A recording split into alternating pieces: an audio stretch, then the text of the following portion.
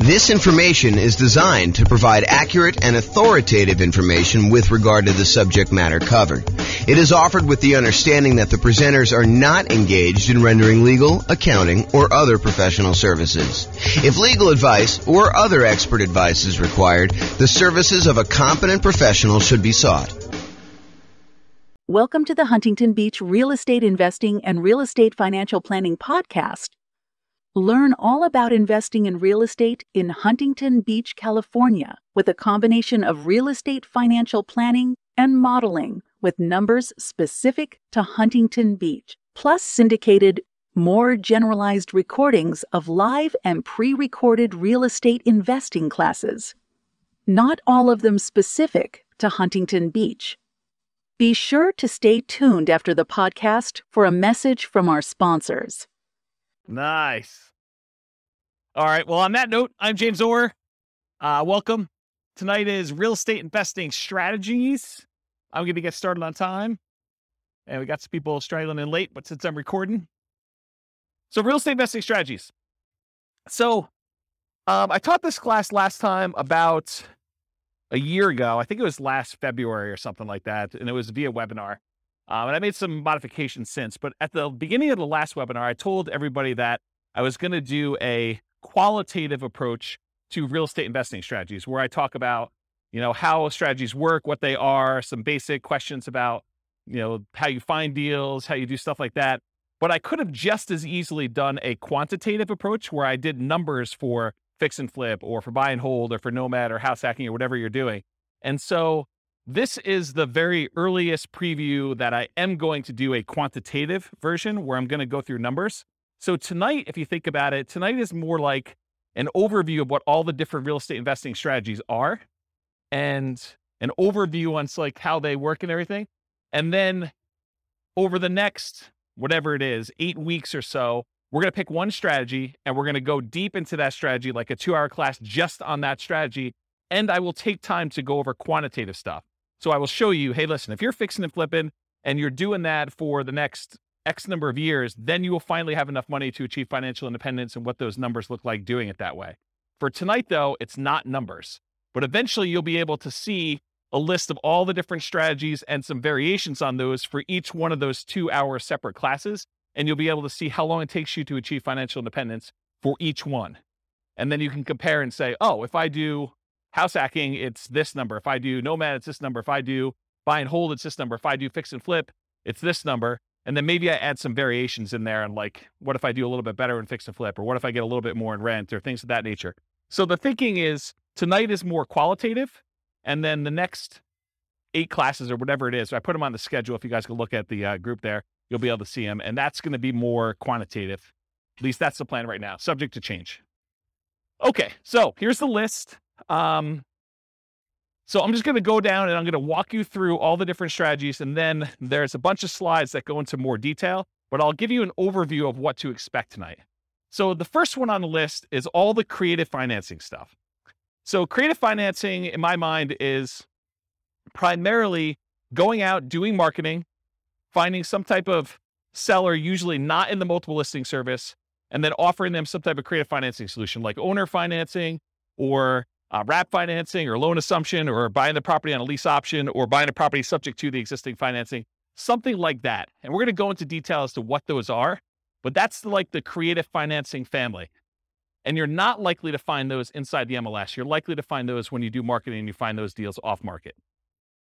So we'll go into what all those are in a little bit. The next one on here is buy and hold. And in my mind, buy and hold is buying a property, holding onto it for a long period of time, and usually getting income from it. It doesn't have to, but usually I associate that with getting rent on the property.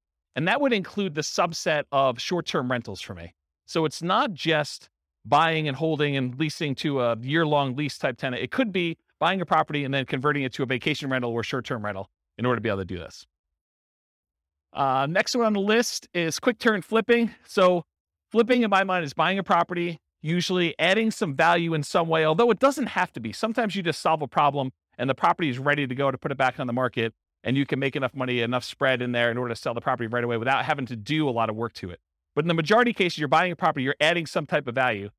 Most traditionally, people think of adding value as doing paint, carpets, replacing a kitchen, fixing a roof, things that kind of upgrade the property, although it doesn't have to be that. It can be solving a problem with the property, subdividing it or breaking it into pieces or combining it with something else or things of that nature. So there's lots of variations on how that works.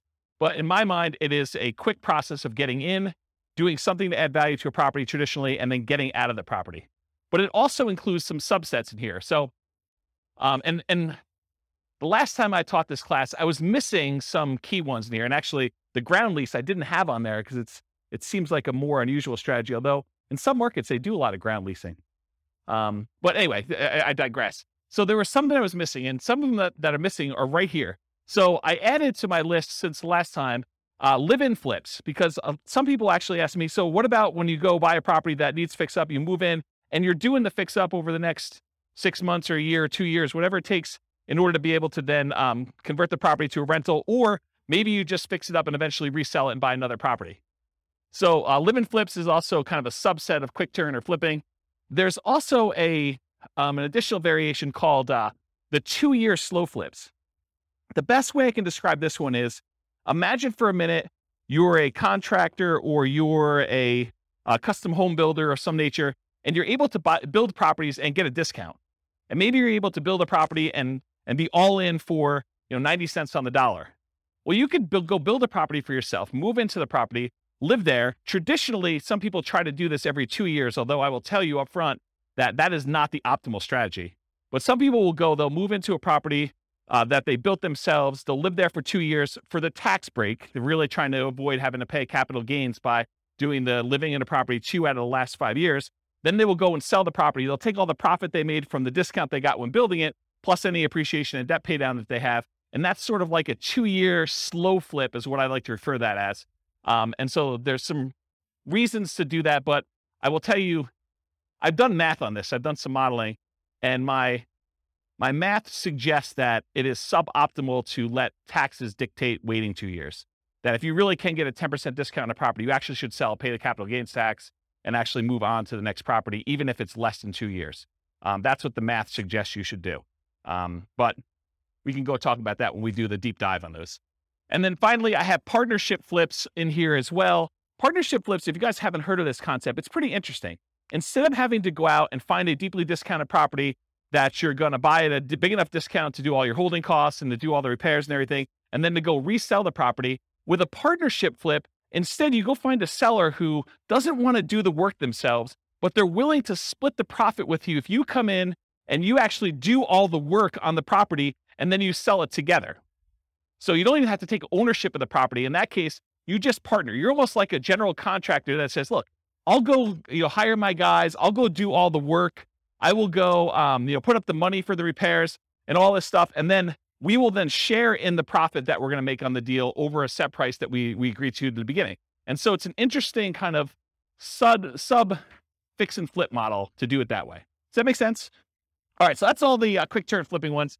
So Nomad, is there anyone here? Oh, I'll just do it for the recording anyway. So Nomad is the process of buying a property, usually as an owner occupant, usually with like a low down loan, like a 3.5% down or a 5% down loan. Sometimes you could do 0% down if you're doing VA or USDA. And you buy a property, you move into the property. You have to do it as an owner occupant in order to get those financing terms. But you move into the property, and according to the terms of the loan that you do, you are required to move into the property and live there for a year. So the lender requires you live in the property for a year. Once the year is up, you buy another property, you convert the last one to a rental property, and you acquire a new one that you move into. And so you can acquire, if you think about this, if you had 20% to put down on a property, by doing the Nomad strategy, you could actually buy 4 rentals for the same 20% down payment. So you do 5% down for the first one, 5% down for the second one, 5% down for the third one, 5% down for the fourth one. And now instead of having, whatever the property values are, if it's a $400,000 property, now instead of having one $400,000 rental that you put 20% down on, now you have $1.6 million, 4 times 400 worth of real estate that you have an asset base that's growing. You have 4 rentals that are all growing and going to eventually be paid off and you'll have cash flow on. So that's what the Nomad strategy is. And you could do this. You can repeat this for as many rentals as you want. There's no loan limit for owner-occupant rentals. So you hear about sometimes, not being able to get more than 10 loans if you're going to be an investor before you have to go to some type of portfolio loan or some type of more unusual loan product. Well, with the Nomad strategy, since you're buying properties as an owner-occupant, there is no limit on the number of owner-occupant loans you could do. You can buy your 11th property as an owner-occupant, live there, and actually get a 5% down loan. So interesting that way. Then there's a whole bunch of sub versions of Nomad. There's Nomad by proxy. Nomad by proxy is when you have someone else go and Nomad for you. And actually, Dwayne kind of is one of the people that was suggesting we teach a class on this. But the idea is, let's say your grandparents want to move into the area because they want to be near your grandkids. Well, if you can convince your parents, the kids' grandparents, to actually Nomad on your behalf, maybe you even provide the down payment. They actually are the ones moving every year, and you're buying a new house. So it doesn't have to be you that moves into the properties. It could be a family member. It could be your kids. You could decide, hey, while you're in college for the next 4 years, you are going to move 4 times. And I'm going to help you with down payment, and I'm going to be a co-signer on the loan, but you're going to be the one living in the property. And so you can actually acquire 4 properties over 4 years without you being the one that moves using the Nomad by proxy strategy. Then you can also do Nomad where you house hack. So you move into a property, and maybe you rent out a room, or maybe you buy a duplex for the first one, or a triplex, or a fourplex, and you have roommates, or you have like housemates in the units next to you while you do this. And so Nomad with house hacking is combining the Nomad strategy where you're serially buying houses, sequentially buying them 1 a year, with another strategy of like house hacking. Nomad to short-term rental. This is a new one that a lot of people may not have seen before, but one of the challenges we're seeing, at least in our market here in Northern Colorado, and probably across the country, is this: prices have gone up so much and rents have gone up, but not quite as much as prices. And interest rates have risen such that it's getting harder and harder to cash flow on properties, especially when you're only putting 5% down. And so one of the solutions to that is to actually Nomad into a property, live there for a year, and maybe even during the year, you actually rent it out, vacation rental by owner, or Airbnb or something like that. Where you are buying the property and you're doing short-term rental in order to get some income on it. But then maybe after you move out, instead of converting it to a lease with a 1-year tenant, you can get a lot more income and net a lot more income if you convert it to short-term rentals. The challenge is you probably need to pick slightly different properties when you're nomading originally. You might not want to do, a property on the outskirt of town where we've been buying a lot of nomad properties lately. This might be one where you're willing to pay a small premium to have it more in town in a more walkable part of the area. And you pay a premium for that. So you want to make sure that you got your strategies right, but you could then convert those to more of a short-term rental after you nomad in the property. And that could help solve some of your cash flow problems until rents increase enough where it's no longer an issue. And then you could reduce your workload by not having to manage those short-term rentals and convert them to long-term rentals. So does that make sense?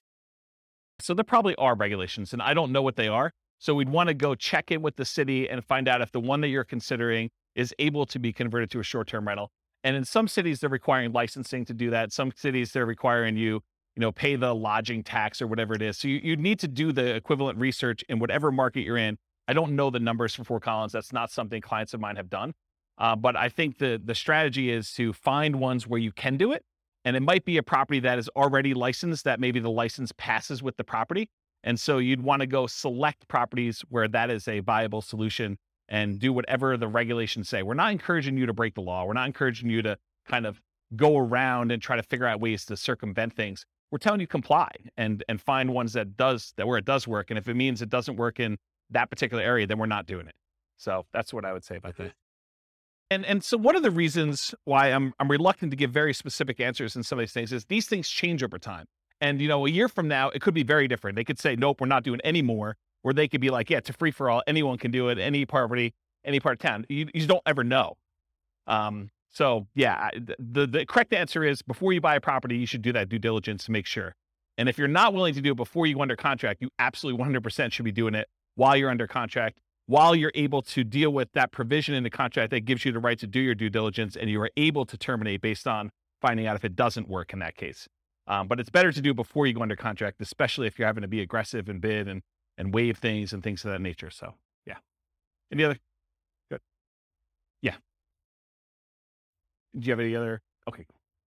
All right, cool. So that's the list on there. Oh, so that Nomad to short-term rental is another option for Nomad. Lease option Nomad. Lease option Nomad is a variation on combining lease option exits with the Nomad strategy for acquisition. If anyone has ever read the book I published, it's called how to acquire a multi-million-dollar real estate portfolio starting with $3,000, or if you've seen the class with the same title, it's that strategy. It's buying a nomad property, and then once your year is up, instead of actually converting it to just a long-term rental, you decide to do a lease option exit. You find a tenant buyer who wants to move into the property, who wants to buy it from you, and they need a year or 2 or 3 to do whatever they need to do in order to get qualified for the loan and purchase it. And so it combines the nomad strategy of how you acquire properties with then you getting cashed out of the deal, ideally without the help of, real estate agent and real estate agent fees, for you to then sell the property to them a year or 2 or 3 down the road. You get a pop. You can then use that money to fund additional down payments for your additional nomads, plus probably more, so that you can eventually buy additional 20% down rentals and speed up the process. It takes a little while to do it, but over time, you're able to acquire more than one property in a year, which is a limitation traditionally of nomad. And you're able to do this strategy with less money, because you usually get a option fee from the tenant buyer when they come in, which in some cases can be enough to fund your down payment for the next purchase. So that's why you can do it with just one down payment. And then other variations of nomad. There's quite a few different ones. One of the things I'm known for is kind of doing nomads and nomad variations. And so there's a whole bunch of other ones, but those are the big kind of groups. Another real estate investing. And by the way, I run, as you probably can tell, I run a really informal class. So if you have questions, feel free to ask your questions, and we'll get the mic to you and you can ask us. So real estate investing strategies, house hacking. House hacking usually is getting income from a property that you're living in. One of the most common ways to think about this is someone who buys a duplex, a triplex, or a fourplex, where they're living in one of the units and they're renting out the other units. But it could just as easily be you buy a single family home and you rent out 3 other bedrooms where you live in 1 bedroom, or maybe you live in the living room and you rent out the 3 bedrooms, or something like that. So it's really getting extra income from a property that you're living in. That's the house hacking strategy. Next strategies are BRRRR and BRRRR. They're just adding an extra R. So BRRRR stands for buy, rehab, rent, refinance. And the one that has an extra R is adding repeat to the end. So it then becomes buy, rehab, rent, refinance, repeat. And BRRRR is sort of like a variation of fix and flip, where you're not actually selling the property. You're finding a property usually that needs quite a bit of work. You're buying it at a big enough discount where you can go in there, acquire the property, do all the fix up to it, put a tenant in there, and then go and get long-term financing on the property, where you pull out, in an ideal world, all of your money so you have nothing in the deal. In most cases, in a practical sense, most of the time you can go and you can buy a property and leave minimal amount in. And minimal, it's probably going to be in the neighborhood of 5% or so in most markets. Although you can find ones where you leave nothing in the deal, and you can find ones where it's considerably more that you have to leave in the deal in order to do that. So that's what BRRRR is. Wholesaling and wholetailing. I'll start with wholesaling. Wholesaling is usually the process of finding a property, usually off market. It's usually not in the MLS. It's usually off market, where you do advertising, you find a seller, oftentimes a motivated seller.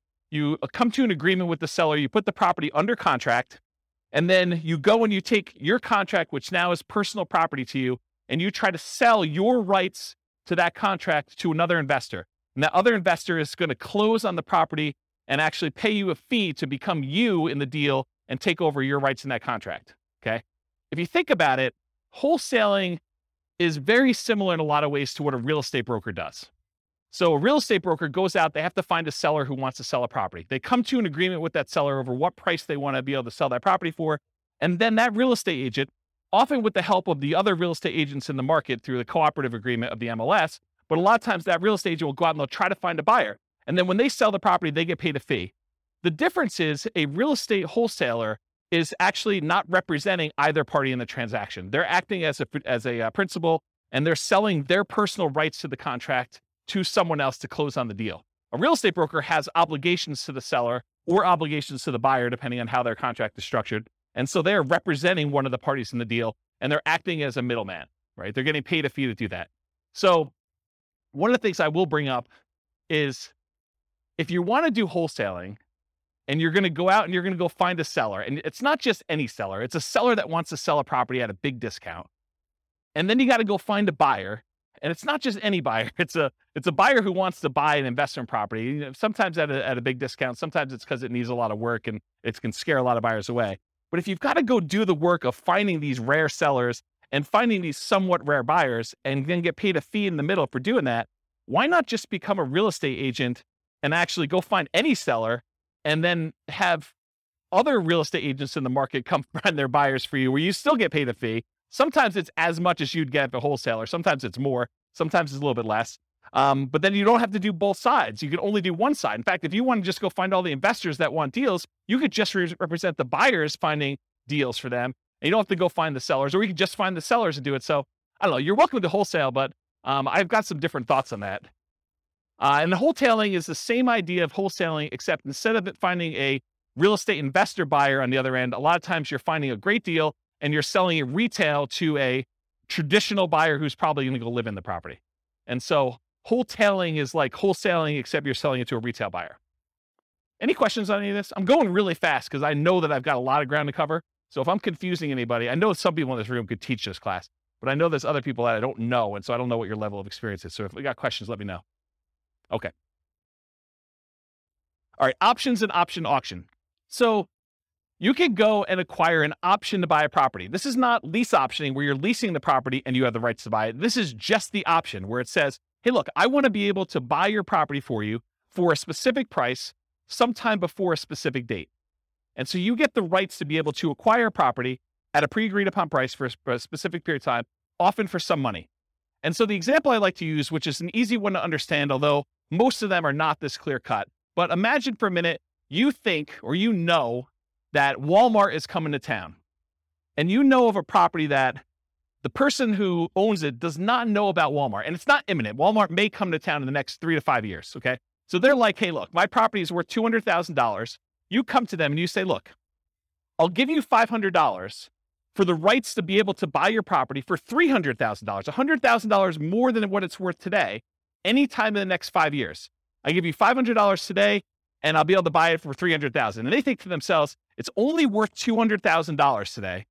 This guy wants to give me money to be able to buy it for $300,000. Even if they bought it for $300,000, that's a deal. I would take that. And so they think to themselves, $500, that's free money to me. And they sign an option agreement. Well, 3 years later, Walmart comes into town and you're the holdout. The lot that they want, the corner that they want in town is the one that Walmart wants to build on. And Walmart's coming in and say, look, what's it going to take?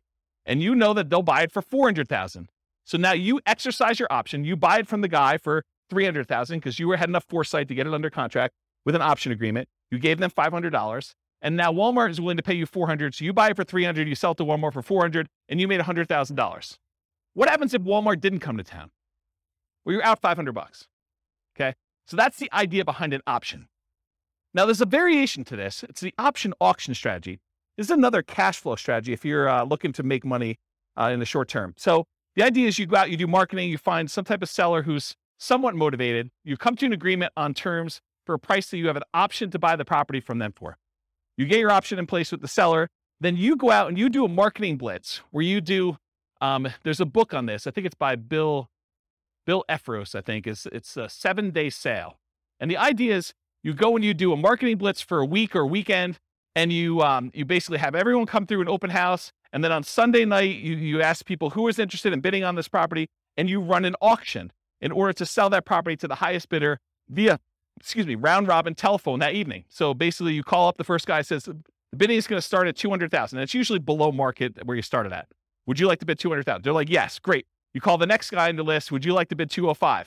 Yes. Okay, great. You keep moving around until people drop out, and whatever the price it gets to, as long as it's above your reserve amount, your minimum that you have, then you sell the property, you sell your option to them, and they close on the property and they buy it, and you collect the difference between the numbers. So that's what option auction is. Come on and have a seat.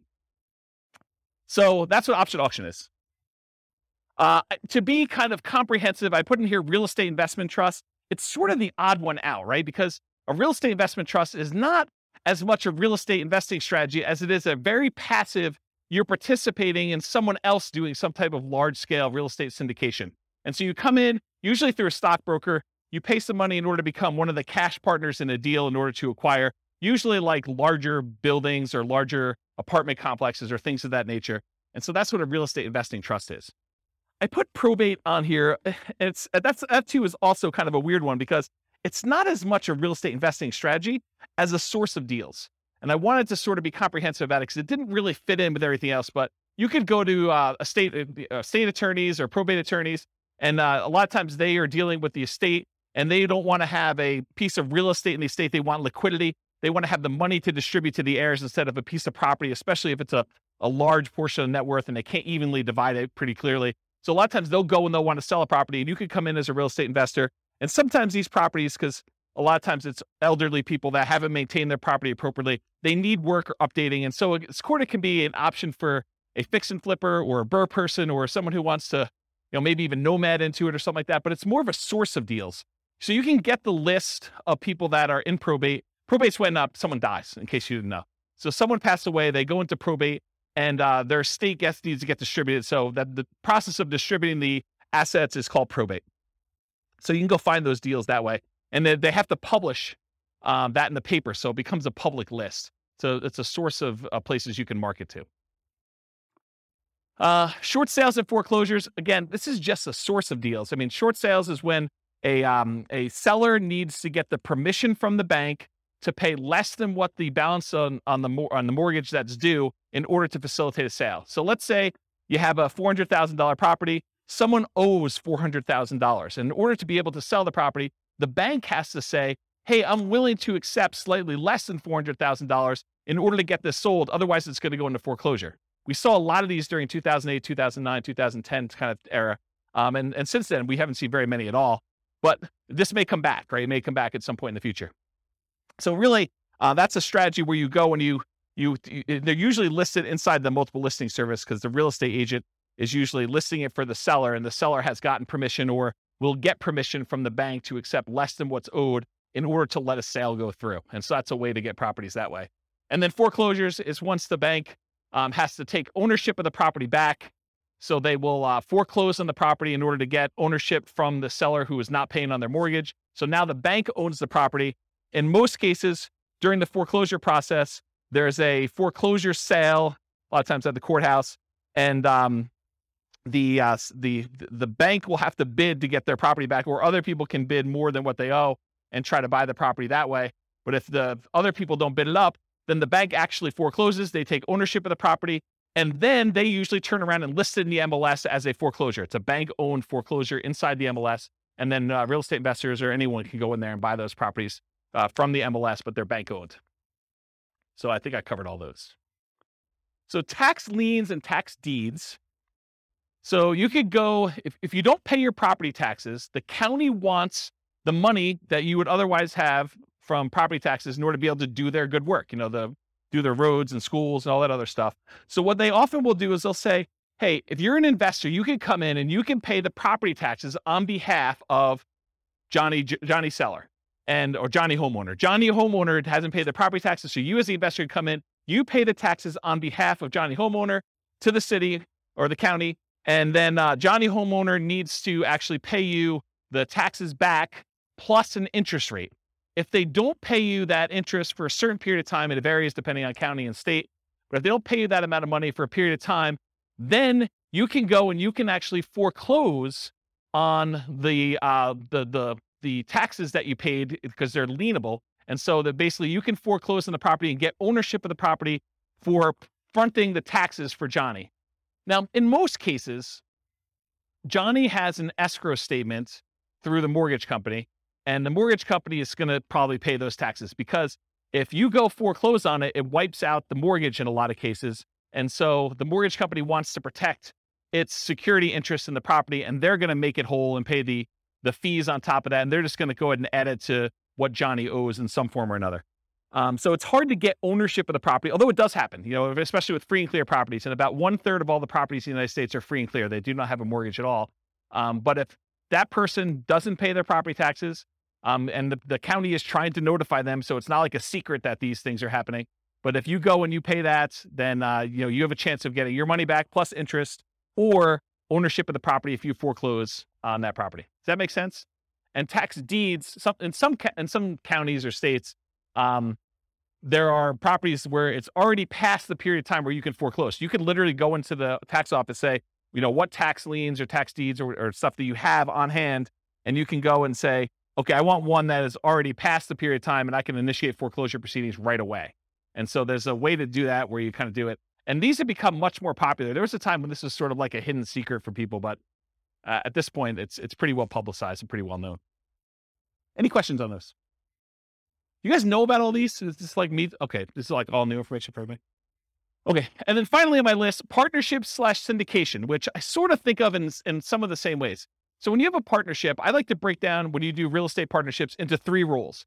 There's like the deal maker/syndicator. That's like one role, and that's the person who goes out there, they find the deal, then they're the ones going out and finding the money. They're the ones going out finding the financing, and they're going to oversee the work and they're going to oversee the project and do it. That's the deal maker syndicator role. Then there's the money partner role. Those are the people that they invest in the deal. They bring the money to the table, but a lot of times they're not doing the work. And then there's the loan partner, someone who is able to go qualify for a loan and pledge their good credit and their assets for making sure the loan gets paid. And so those are the 3 roles. So that's kind of what I'll have to say about partnership syndications for now. Any questions on these before I move on to more detail? Yeah. You want to do the mic? Thanks, Rob. So in today's Is it on? Yeah, So in today's crazy market, yes. which one of these strategies is usable right now? Yep. And then when the market turns, Mhm. which one of these strategies would be good to implement? Really, really good question. And it depends. So it's more nuanced than that. Part of it depends on what you want to do. Like for me, I'm not looking to generate income. So I can eliminate a whole bunch of the income generating ones right away. I don't want to do the labor of fix and flips.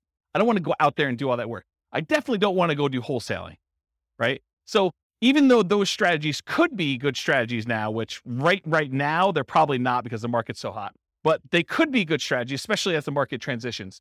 I'm not willing to do those. So part of it is personal preference and what you're looking to get out of it and what you're looking to do. So that's one of their kind of selection criteria. Like as far as like market dynamics go right now, when you have a fast appreciating market, maybe you have a market where you don't know if it's going to continue to appreciate very rapidly because there's some signs that there's high inflation on the horizon, although the Fed just raised interest rates today, 0.5%. And so maybe that'll curb some inflation and suppress some appreciation that we're seeing.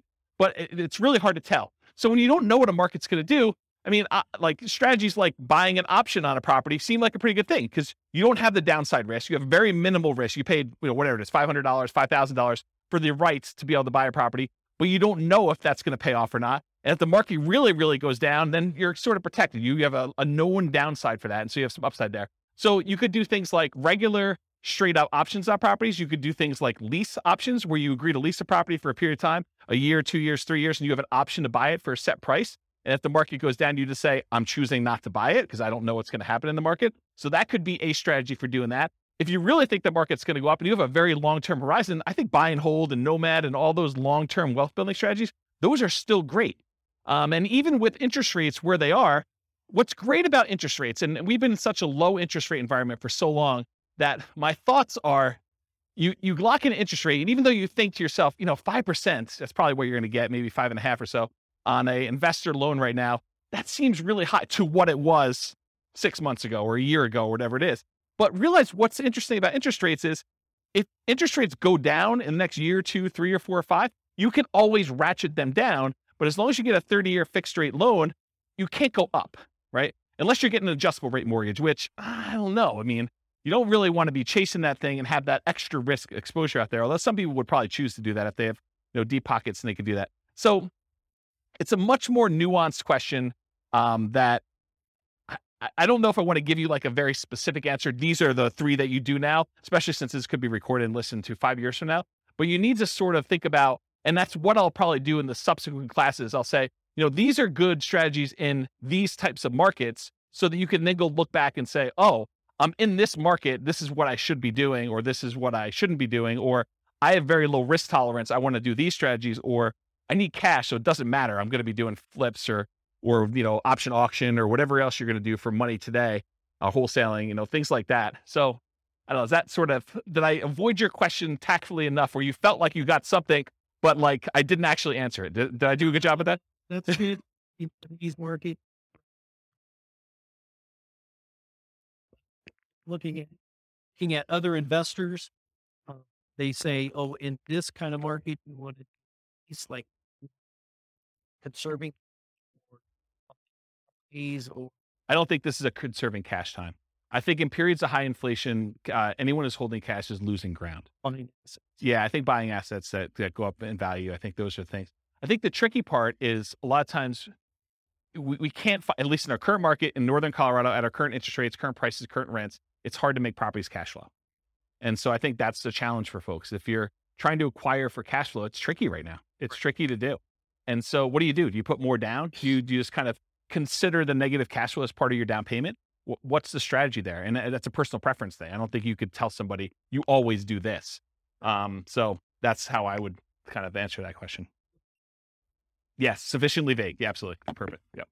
Yeah. All right. You know, James, what I've noticed is a trend that's happening right now is that a lot of us, when we were doing lease options, owner carry, owner financing, that kind of stuff. Right now?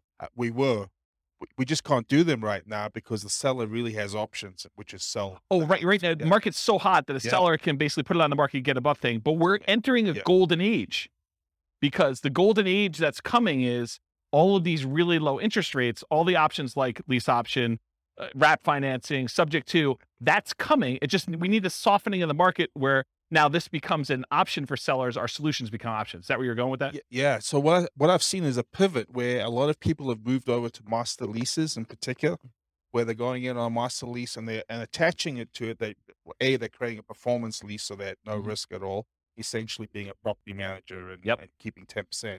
But they're also attaching a right of first refusal and or an option to purchase it in the thing. So I'm seeing a lot of that.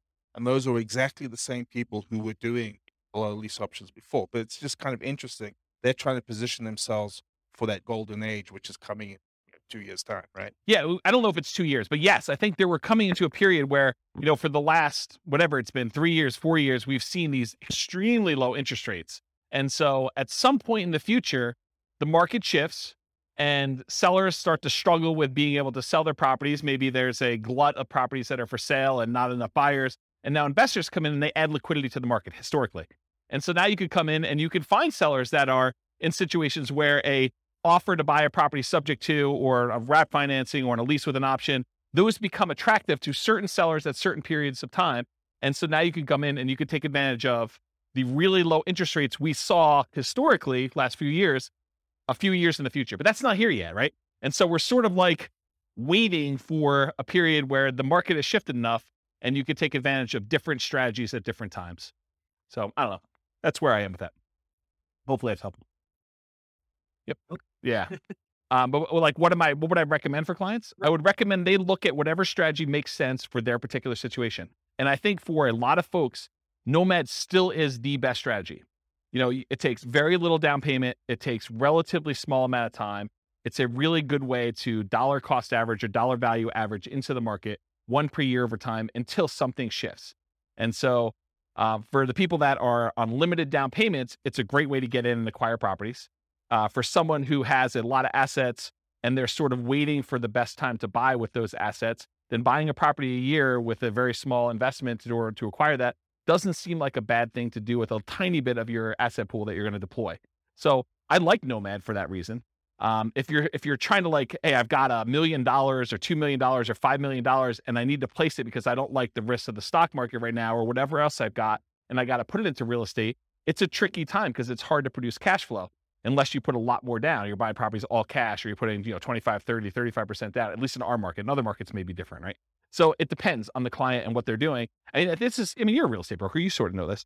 The thinking is you have to go to the client and find out what they're trying to accomplish and say, these are the options that you can do based on what you're trying to accomplish. This one's not amazing right now, but where else can you do better than, and you tell them what the numbers are for that deal at that time in the market right then, right? So we run numbers with Nomad right now. Cash flow is really negative, right? When you kind of do it in our marketplace, but you look at the overall return. Can you beat this? And where can you beat it? Long term. Not even long term. You say in the next year, this is what we expect this Nomad property to do. It's, negative X in cash flow. It's positive X in depreciation. It's, positive X in appreciation and positive X in a down payment. Overall, it's net, whatever, positive or negative. In most cases, it's still going to be net positive, right? It's still going to be a positive return, even with really negative cash flow. So you look at that and you say, can you beat this return somewhere else? Otherwise, let's do one Nomad property. You got to wait a year anyway before you can do the next one. There's no pressure. We can just, if the market changes and we have to shift, not a big deal. You have a property. You could live in it. You could sell it. You convert it to a rental. You could do short-term rental, whatever you want to do with it. Now you've got one asset. Then we decide, we go out 9 months into the future and you reevaluate the kind of playing field at that point. You say, okay, I've got this amount of down payment. This is what the market looks like. This is what interest rates are. This is what rents are. This is what prices are. What can we do? And so I think you then look and you make decisions. Unless somebody has a lot of money and they're trying to deploy it right away, that's the big risk of what do you do with all of it? Do you space it out? Do you make one big investment and try to acquire a whole bunch of properties? Are you trying to buy some big multifamily, which is hard to do in our marketplace and cap rates are kind of wacky right now to begin with? I think so. I think they're slowing down because it's hard to even get deals. The last 6 months in our marketplace, probably longer than that, but the last 6 months in our marketplace, we've seen people bidding on properties where there were 20 offers. And it's hard to do 5% down for Nomad and make up 10% additional in price as a down payment. Now you're at 15% down, right? I'm rounding, but it's more than the 5% down. So it's hard to do that in this marketplace. If we see some slowing down where it's more reasonable, where you have 1 or 2 offers on a property, or you're buying new construction where there's not a bidding war or something like that, that's a much more reasonable thing for a Nomad to do, come in and do it, even with the negative cash flow in a lot of cases. So there was a class we did, it might have been one of the last classes I did before I kind of stopped doing classes. It was called, Is Nomad Dead? And that was a discussion about this, because there was a class where it was a discussion about, when I first started teaching Nomad, it was whatever it was, $250,000 properties. And now the same properties in the same neighborhood that my clients were buying for $250 were now like $420 or something like that. So, and the rents hadn't gone up that much. They'd gone up, but not quite that much. So we ran the numbers of then versus today. And I showed them the difference of what it was like buying Nomad in the golden age, which it really wasn't a golden age. It was just whatever the market was at the time. And then what it was then. And I said, okay, so here are the numbers back then. Yeah, they're not as good as they are today, but can you beat this somewhere else? If so, go do that, right? I don't have any preference. But if you can't beat that, this seems like a good thing to invest in. And then you can go and make the decision. And I think that's a good way to look at it all the time. Every time you make a decision about Nomad, you're like, okay, this is what it looks like if I could buy today. Should I do that? Or can I do something else? Can I go buy Dogecoin, or can I go buy GameStop, or go buy Twitter, or that, Activision Blizzard, with their acquisition or whatever they're doing, some of this opportunity where you think, okay, well, I could do better than Nomad. Well, then do that. Okay. Which I think maybe just put it on. I don't even think you can decide that, right? That's your choice. But I don't think that's something I would recommend. And there is a number at which someone's like, I can't swallow X dollars negative money. Good discussion. All right. If we go over, it's all you though. Okay, here we go. Because that was slide 1 of 100. All right, here we go. So I wanted to start this early, but I wanted to give you the content of the class first before we got here. So get rich quick versus get rich slow. In general, if you're thinking about, okay, I want to get involved in investing in real estate, there's a need for you to put food on the table, to put gas in the car, to kind of pay for health insurance, whatever you're doing. So you need money to live on. So you need a way to generate income to live on while you build wealth in some form or another. If you have enough assets to acquire properties to generate that income, that's great. Most folks do not, though. They're not coming in with $5 million that they can deploy and buy a whole bunch of rentals and generate cash flow to live on if they're going to do that. So that means you need either one of 2 options. You either need to get a job that provides income to live on, and maybe take some of the capital from that job and deploy it into real estate to then use the real estate to build wealth over time. Or you need to become a real estate entrepreneur and generate income through entrepreneurial activities in the real estate industry. This is essentially starting a real estate business, doing the strategies that are most likely to generate very short-term money, which is really just a job in the real estate field. So jobs in the real estate field look a lot like wholesaling, wholetailing, fix and flip, real estate brokerage, things like that generate money that you could put food on the table in a very reasonable amount of time. Okay.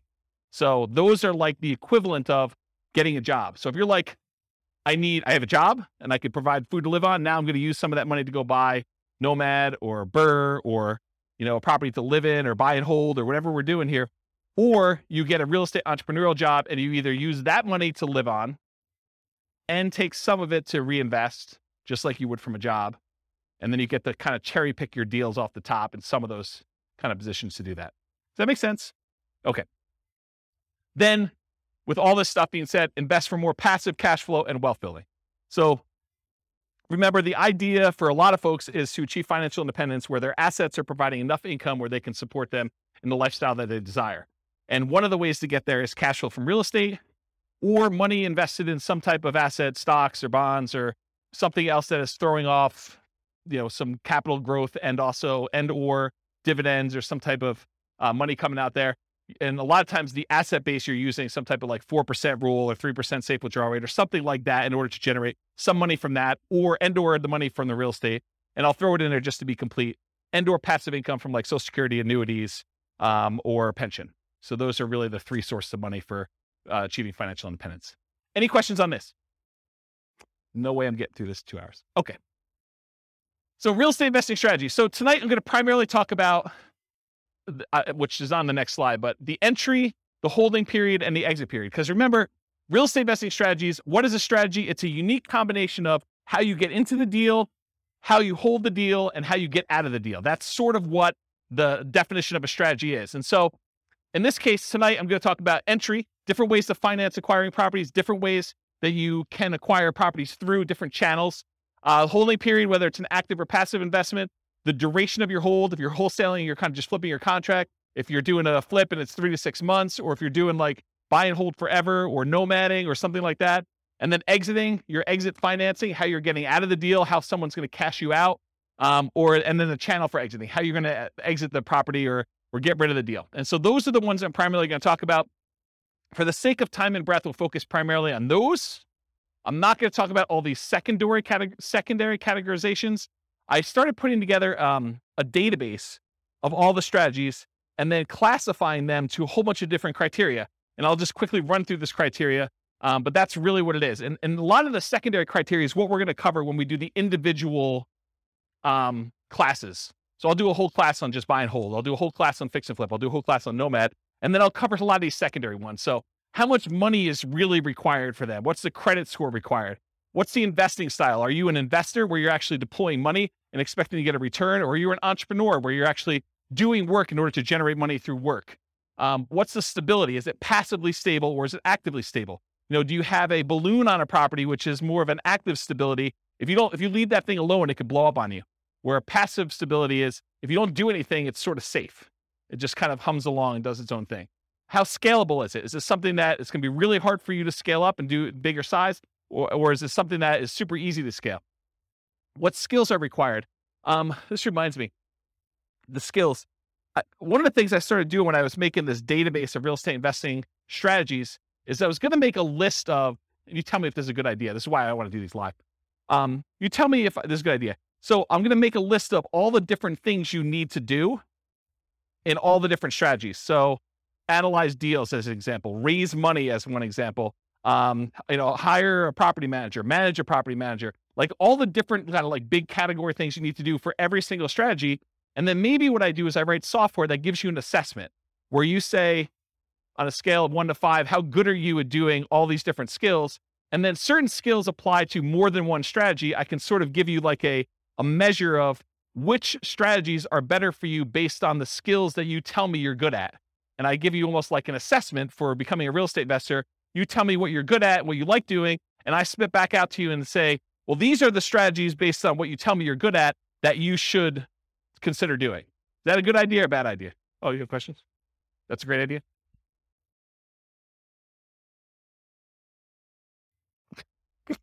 You can't wait to talk. No, I think it's good. I Okay. think you also, though, have to put in there, what is their risk tolerance for those? That's probably another one. Right? That's probably another like asset assessment kind of question, right? Right. Yeah, like how much money are you willing to risk? How well do you sleep at night knowing that things can go bad? What's your variance tolerance? Yeah, things like that. Yeah. Good point.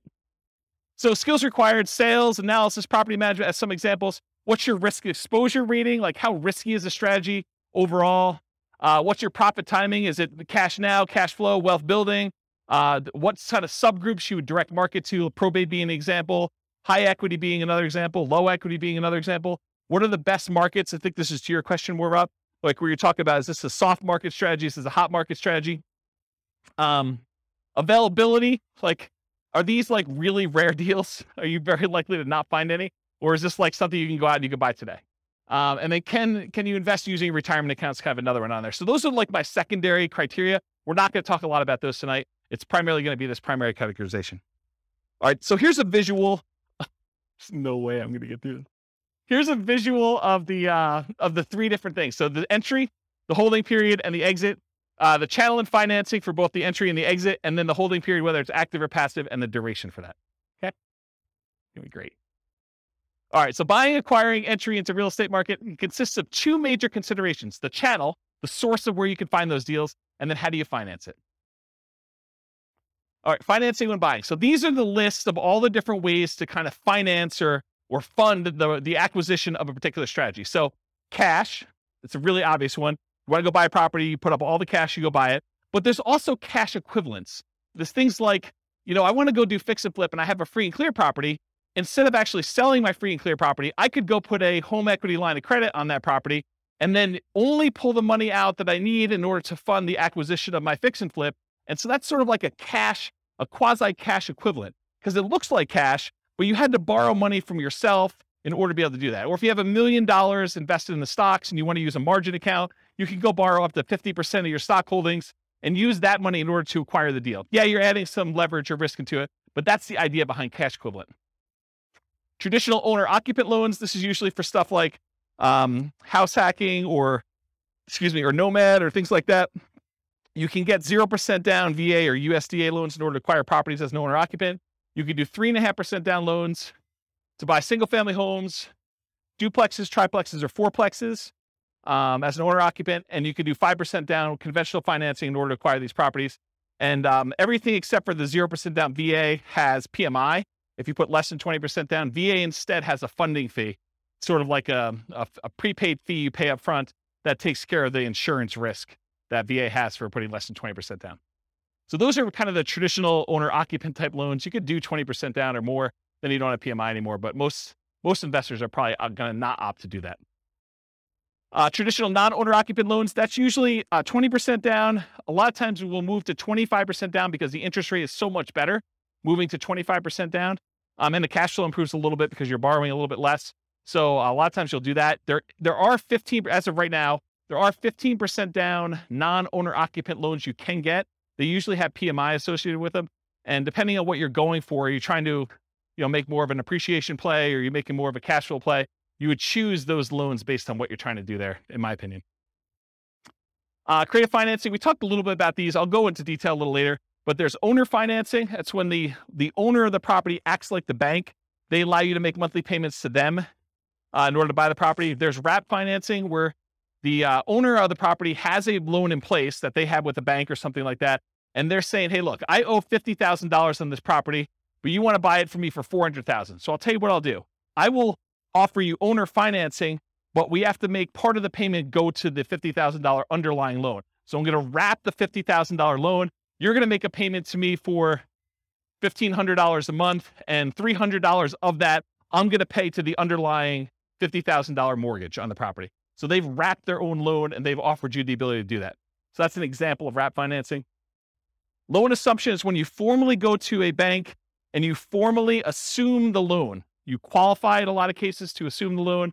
They make sure that the loan gets switched to your name. You are now formally responsible. That loan shows up on your credit report. That's what loan assumption is. Then the next one is all the rent-to-own family. That's rent-to-own, lease option, lease purchase. Those are the rent-to-own type things. That's another way to acquire properties. Agreement for deed. This is like when you buy your car, you don't technically own your car until after you paid off the loan that you have from the bank. And so this is sort of like the car loan version of buying a house. You have a contract in place, you make monthly payments on that contract, and then when you've made all the payments on that contract, then and only then the seller actually provides you a deed to the property that says you own it. Okay? And then subject to. Subject to is where you actually transfer, the seller deeds you the property. You now are the owner of the property because deed signifies ownership. So the seller deeds you the property, but you do not pay off the mortgage. You just start sending in payments to the bank on that underlying mortgage. You do not go to the lender and say, I would like to formally assume that loan. You basically just say, seller has deeded me the property. I'm making payments on the seller's old mortgage, and you're not paying it off until it's paid off through its normal payment process or you sell it. Okay?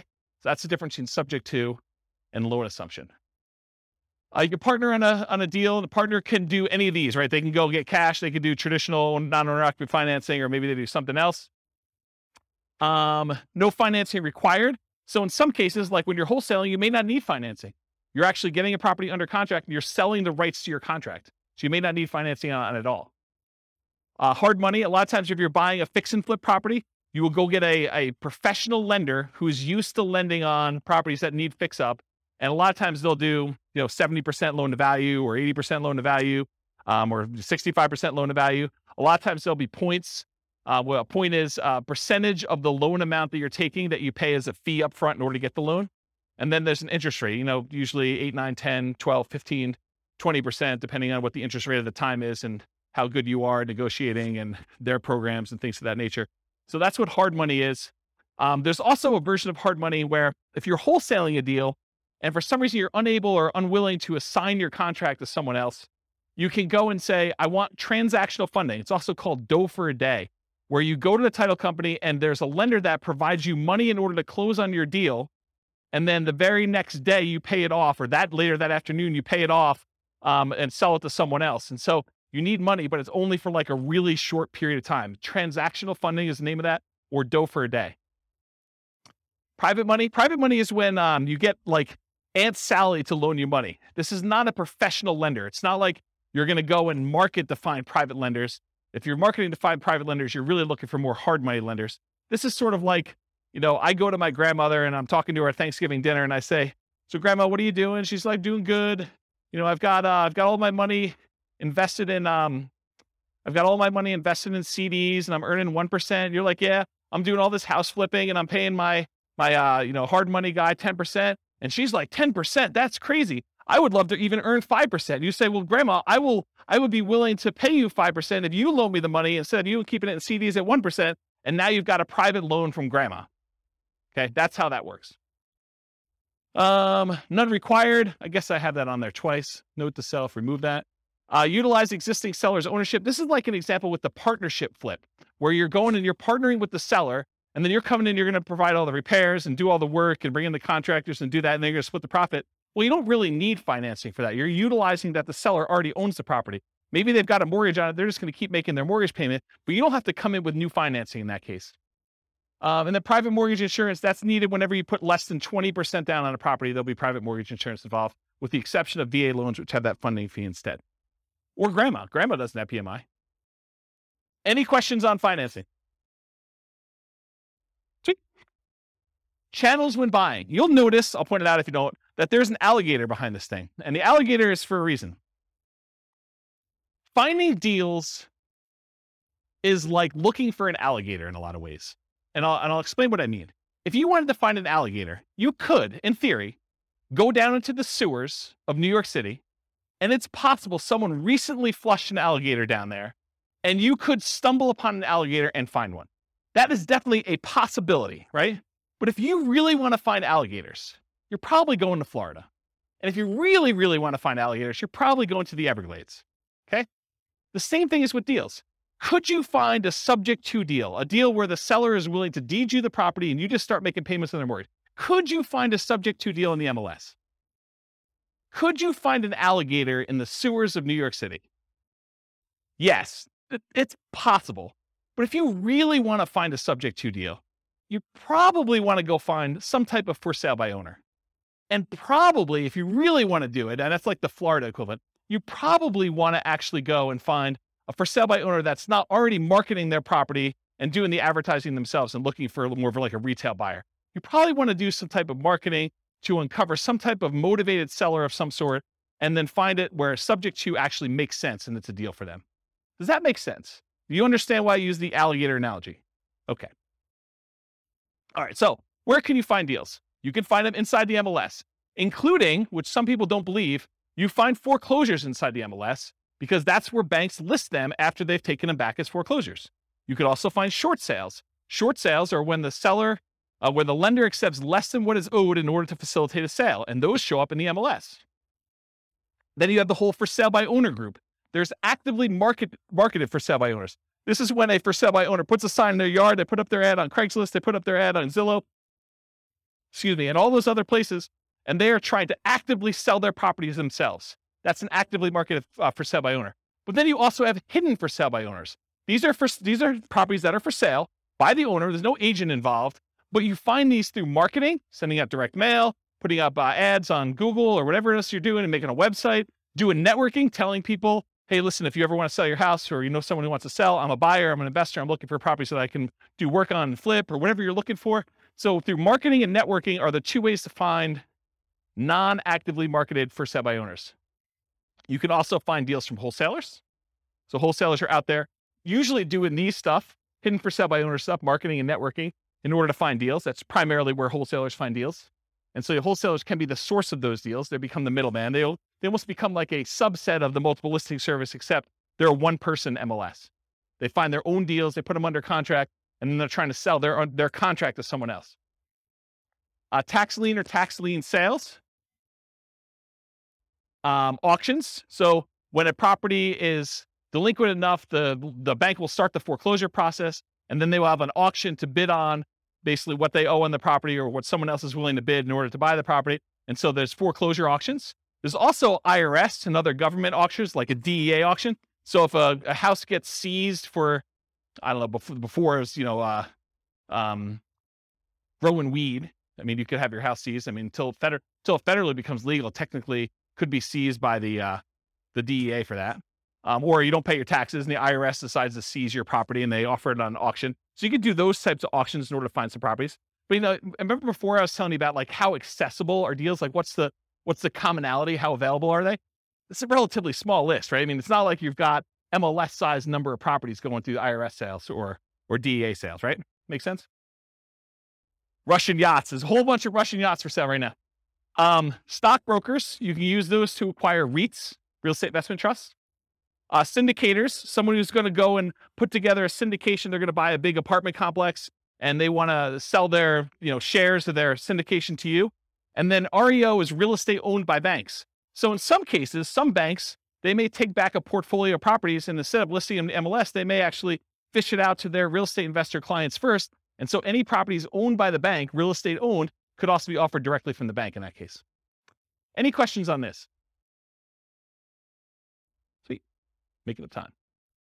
All right, so that was the entry stuff. Now we're going to talk about holding. So you have two groups, active or passive, and then duration. So active or passive, you're actively adding value, like doing a fix and flip. And is the property vacant or is it owner occupant? Are you doing like a fix and flip where it's a property that's vacant, you're doing work on it, or is it like a live-in flip that you're doing over the next 6 months or year or 2 years or whatever you're doing? Those are kind of the two ways to think about it. Active income, rent. It may or may not choose to actively do things to add value during this period. It's up to you as to whether or not you want to. And that's receiving rent. That's the active process of receiving rent on a property. Or owner financing, where you actually sell the property and you're collecting money from the property that way. And then passive, whether you're not really directly involved, you've made an investment, like you've invested in a syndication or you invested in a real estate investment trust, and you've just got your money out there. You're not really doing anything at all. Reminder to self, I need to add making hard money loans as sort of like a tangential real estate investing strategy, because I think a lot of investors aspire to become hard money lenders. So I should probably make a note to add that. Duration. Just contract. Are you wholesaling a deal? You're going to go under contract. You're going to sell your contract. The only period of time that you're actually kind of even quasi owning, you don't really own, but you have equity. You have equitable title in the property when you own when you have the contract on it. So that's sort of like just the contract period for wholesaling. Forever. You're going to buy and you're going to hold. You're never selling that thing. Or everything in between. I'm going to hold it for 6 months. I'm going to hold it for a year. I'm going to hold it for 3 years. I'm going to do lease option exit whenever the tenant buyer cashes me out. Whatever that is for you. Any questions on holding? Am I going too fast? I feel like I'm like flying. I feel like, what's that guy in the Top Gun movies? He's doing his jets thing. All right, pause for beverage. Not a lot of notes, huh? Nothing I told you is new, huh? All right, financing when selling. Traditional financing, you'll notice there's some on here that are like, that were in the other one that are not out when you sell because you're not really using those. Although it's possible, I guess someone could come in and do, private loan or whatever it is. Yeah.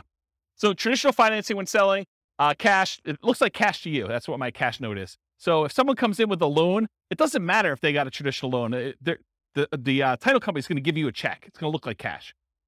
Owner-occupant, non-owner-occupant loans, the buyers and or family and or partners, hard and private money, those coming in, and then all the different creative financing things, depending on how you're exiting. If you're doing like a more entrepreneurial approach where you're out there finding lease option properties and then you're turning around, you're offering the property on a lease option to a tenant buyer, that's sort of like sandwich lease optioning.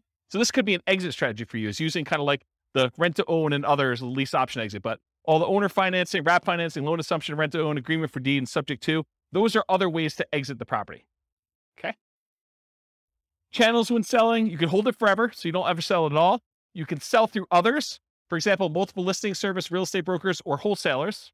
If you want to be the person that provides the deal, the wholesaler, you can do that. For sale by owner, where you do the marketing yourself, you either actively market it, put it on Zillow, put it on Craigslist, put the sign in the yard, go door to door.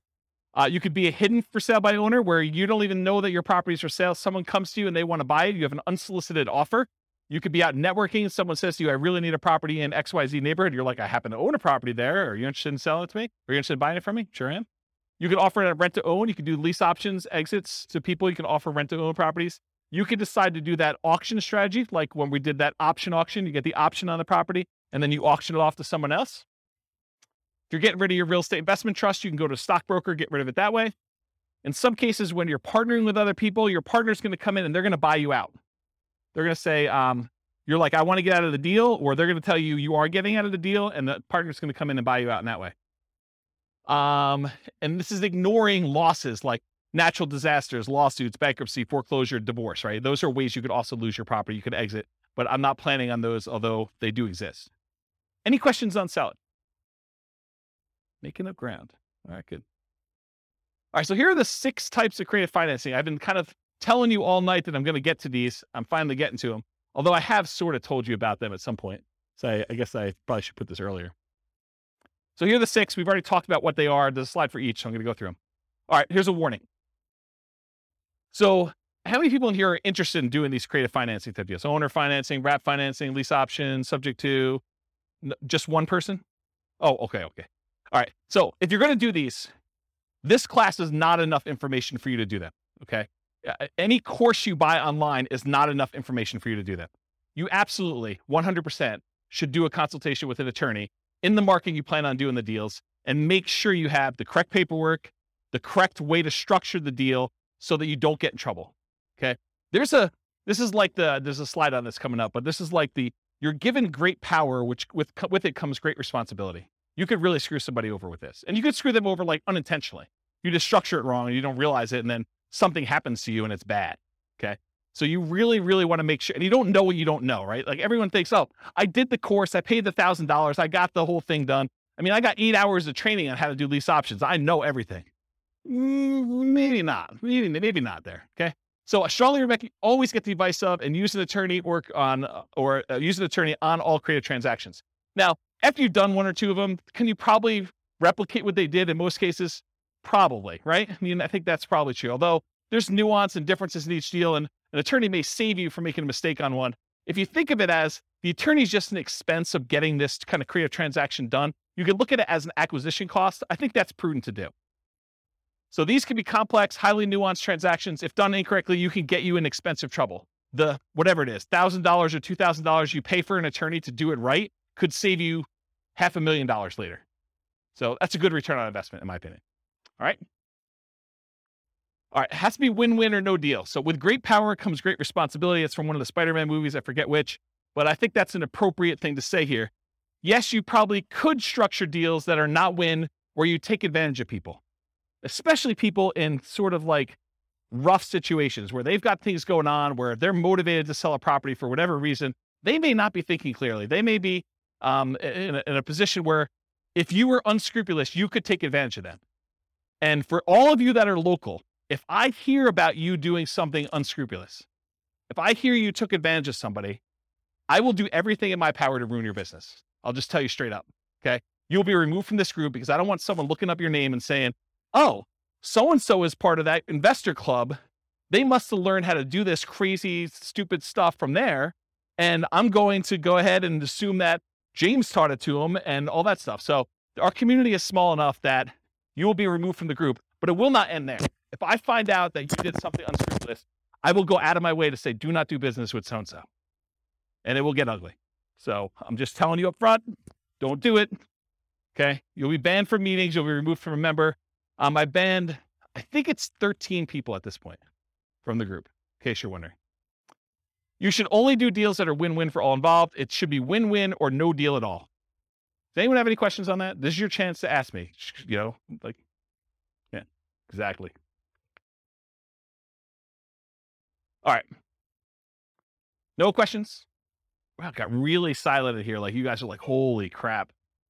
I mean, you got to understand, you guys don't pay for these, right? So there's zero incentive for me to keep you around. You guys understand that, right? Like, I'm like, this is sort of like, you're coming here for free.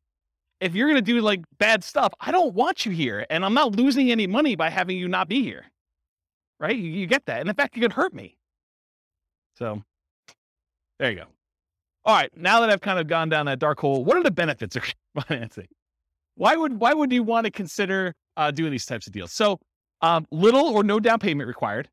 If you're trying to buy a property with a lease option, it's not like you need to come up with 5% down or 20% down in order to do those types of deals usually. Although it's completely negotiable. It's typically the same benefit as Nomad, except you don't need to move in. With Nomad, we're able to buy a property with 0% down, 3.5% down, 5% down. So a lot of times you can acquire these creative financing deals with similar down payment sizes, except there's no requirement for you to move into the property and live there. So it's great in that way. A traditional down payment, usually 20 to 25%. You can do it with less in some circumstances with that 15% thing. If you're doing more traditional, like non-owner occupant financing. It's possible to buy without bank qualifying. So you don't have to go to a bank and get qualified. You can buy with credit blemishes. If you recently had a bankruptcy or foreclosure or short sale, you should probably be in a good financial position before you start making payments on someone else's loan or telling them that you can perform, because you don't want to be in a situation where you file bankruptcy and you're heading there again and you tell a seller, I could take care of your $2,000 a month payment and I'm good for it. I don't think that's a good idea. So you can buy them with bankruptcy, foreclosure, or short sales, because a lot of times the seller is not going to say to you, hey, I want to pull your credit report. I want to do a full credit check on you. I want to see like all your financials. A lot of times they're allowing you to buy properties without a lot of that background done. Although they can require it, it's a negotiation. You can buy without income qualification. So if you go to a bank, you get traditional financing, they're going to pull everything and do income qualification on you. With a lot of sellers, they're not. You should always disclose material facts. If you're unable to perform, you should not be buying these properties. You should be telling sellers that, this is my situation. And even if it means the deal is going to die, you should disclose that to them. Put them in touch with someone else who could do the deal or partner with someone else who can do the deal. You should always disclose that. Another advantage of doing creative financing, though, is you could buy an LLC or another entity up front. And a lot of times, if you're buying a property through the MLS with traditional financing, you're going to buy in your name. And then after that, you could, if you wanted to, talk to an attorney as to why or why not you may want to do this, but you could move it from your name to an LLC. Some people believe that would trigger the due on sale clause, which gives the lender the right, they're not obligated to, but it gives them the right to actually foreclose on the property or accelerate the loan technically, and then usually foreclosure is the next option. But that's a thing that could happen if you do it. When you're doing it this way, provided the loan doesn't have an underlying due on sale or due on transfer clause, which most of them probably will, unless you're doing owner financing. But if you're actually doing it where you're wrapping a loan or you're buying subject to or doing something like that, you could buy an LLC, but it probably will still trigger that acceleration clause in the mortgage documents. One of the benefits of creative financing, it's amplified return on investments. So some would say improved, but it could be the other way. So if you're putting less into the deal, but you're still getting the same appreciation dollar amount benefit or the same debt pay down benefit or the same depreciation benefit, then your returns are amplified because you have less in the deal. And you could walk away. If things really, really got ugly, you could walk away from properties and do stuff. So see my warning the dangers and risks of real estate investing class. Well, if you're doing a lease option, you don't have to exercise your option. You could walk away in that case. Okay. I guess more continued benefits, self-directed IRA or self-directed 401k. In a lot of cases for doing those types of loans, you need to put down 30%, 35% in order to get those loans done. Sometimes even more. So if you're buying a property and you're doing it outside the MLS, you're doing creative financing, you can acquire properties with these self-directed products without having to put 30 or 35% down, which is a huge benefit. You can do partnerships without a credit partner. Remember the 3 roles of credit partners, 3 roles of partnerships. There's the deal maker, there's the credit partner who does the loans, then the cash partner. So you don't need the credit partner anymore if you're coming in and you're taking over a loan, or you're doing lease option, or you're doing owner financing. You don't need that person anymore. Could allow you to buy a property while waiting to qualify for more traditional purchase. So if you're in a situation where you had a bankruptcy and it's about to go away in a year, kind of roll off your credit report, and you're going to go buy a house then, well, this could be a way to jumpstart that. You could buy a property before that technically rolls off. You're fully recovered financially, but it's still on your record. Or maybe you need to increase your income for another year, or maybe you've got great income now, but you need 2 years of tax returns to do something like that. And most of the time when you do creative financing, you're using some type of creative financing exit. You're buying a property with a lease option, and then you're selling it on a lease option to a tenant buyer within a year or 2 or 3 or 4 down the road. And so by doing that, a lot of times you avoid some of these big capital expense hits that you'd experience if you had the property for any prolonged period of time. The nature of the strategies you employ of getting in and getting out of a deal would eliminate some of those capital expense things on there. Does that make sense? Okay. All right, so here are the downsides, why you might not want to do these types of deals. It's a limited selection of properties, and I cannot overstate this enough. The number of deals you can buy creatively, that you can buy subject to, that you can buy on a lease option, that you can buy with owner financing, is very, very, very, very small compared to the number of properties you have a selection of from the MLS. So what tends to happen is you do all this marketing, you find deals where the seller is motivated enough to do a lease option or a subject to or wrap financing or some other type of creative deal. A lot of times there's something a little bit wacky about that property. If it was a regular property that you had to come up with 20% or 25% down to buy, a lot of times you wouldn't buy that. The only reason it's attractive to you is because it's creative financing. And you're like, man, I'm not sure I even want this property. I think that happens a lot. And so you need to make a decision as to whether you're going to spend a lot more on marketing and have a lot less deal flow, or if you're willing to take on kind of like, I don't know, instead of like an A-class property or an A-plus type property, maybe, and this is not like the A-class property where it's like good neighborhood. It's like, I'm sort of just grading them as overall investment, right? It's not like an A investment. It's more like a C minus. Yeah, I mean, so a lot of times it's that. Occasionally you'll come across something amazing. Like I bought my own personal residence that I lived in for many, many years subject to. And that was an awesome property. I lived there for, 13 years, 15, more than that maybe. So a long time, but it was exceptional. It wasn't like that was what was coming down the pipeline every day. Okay. So buying traditionally, when you go and you're like, hey, look, I'm going to Nomad. One of the great things about Nomad is this low down payment, but you have the selection of the entire MLS. You get like wide choice. And in a market where you're not competing against 30 other offers, you have a good chance of buying a property, right? The one you want.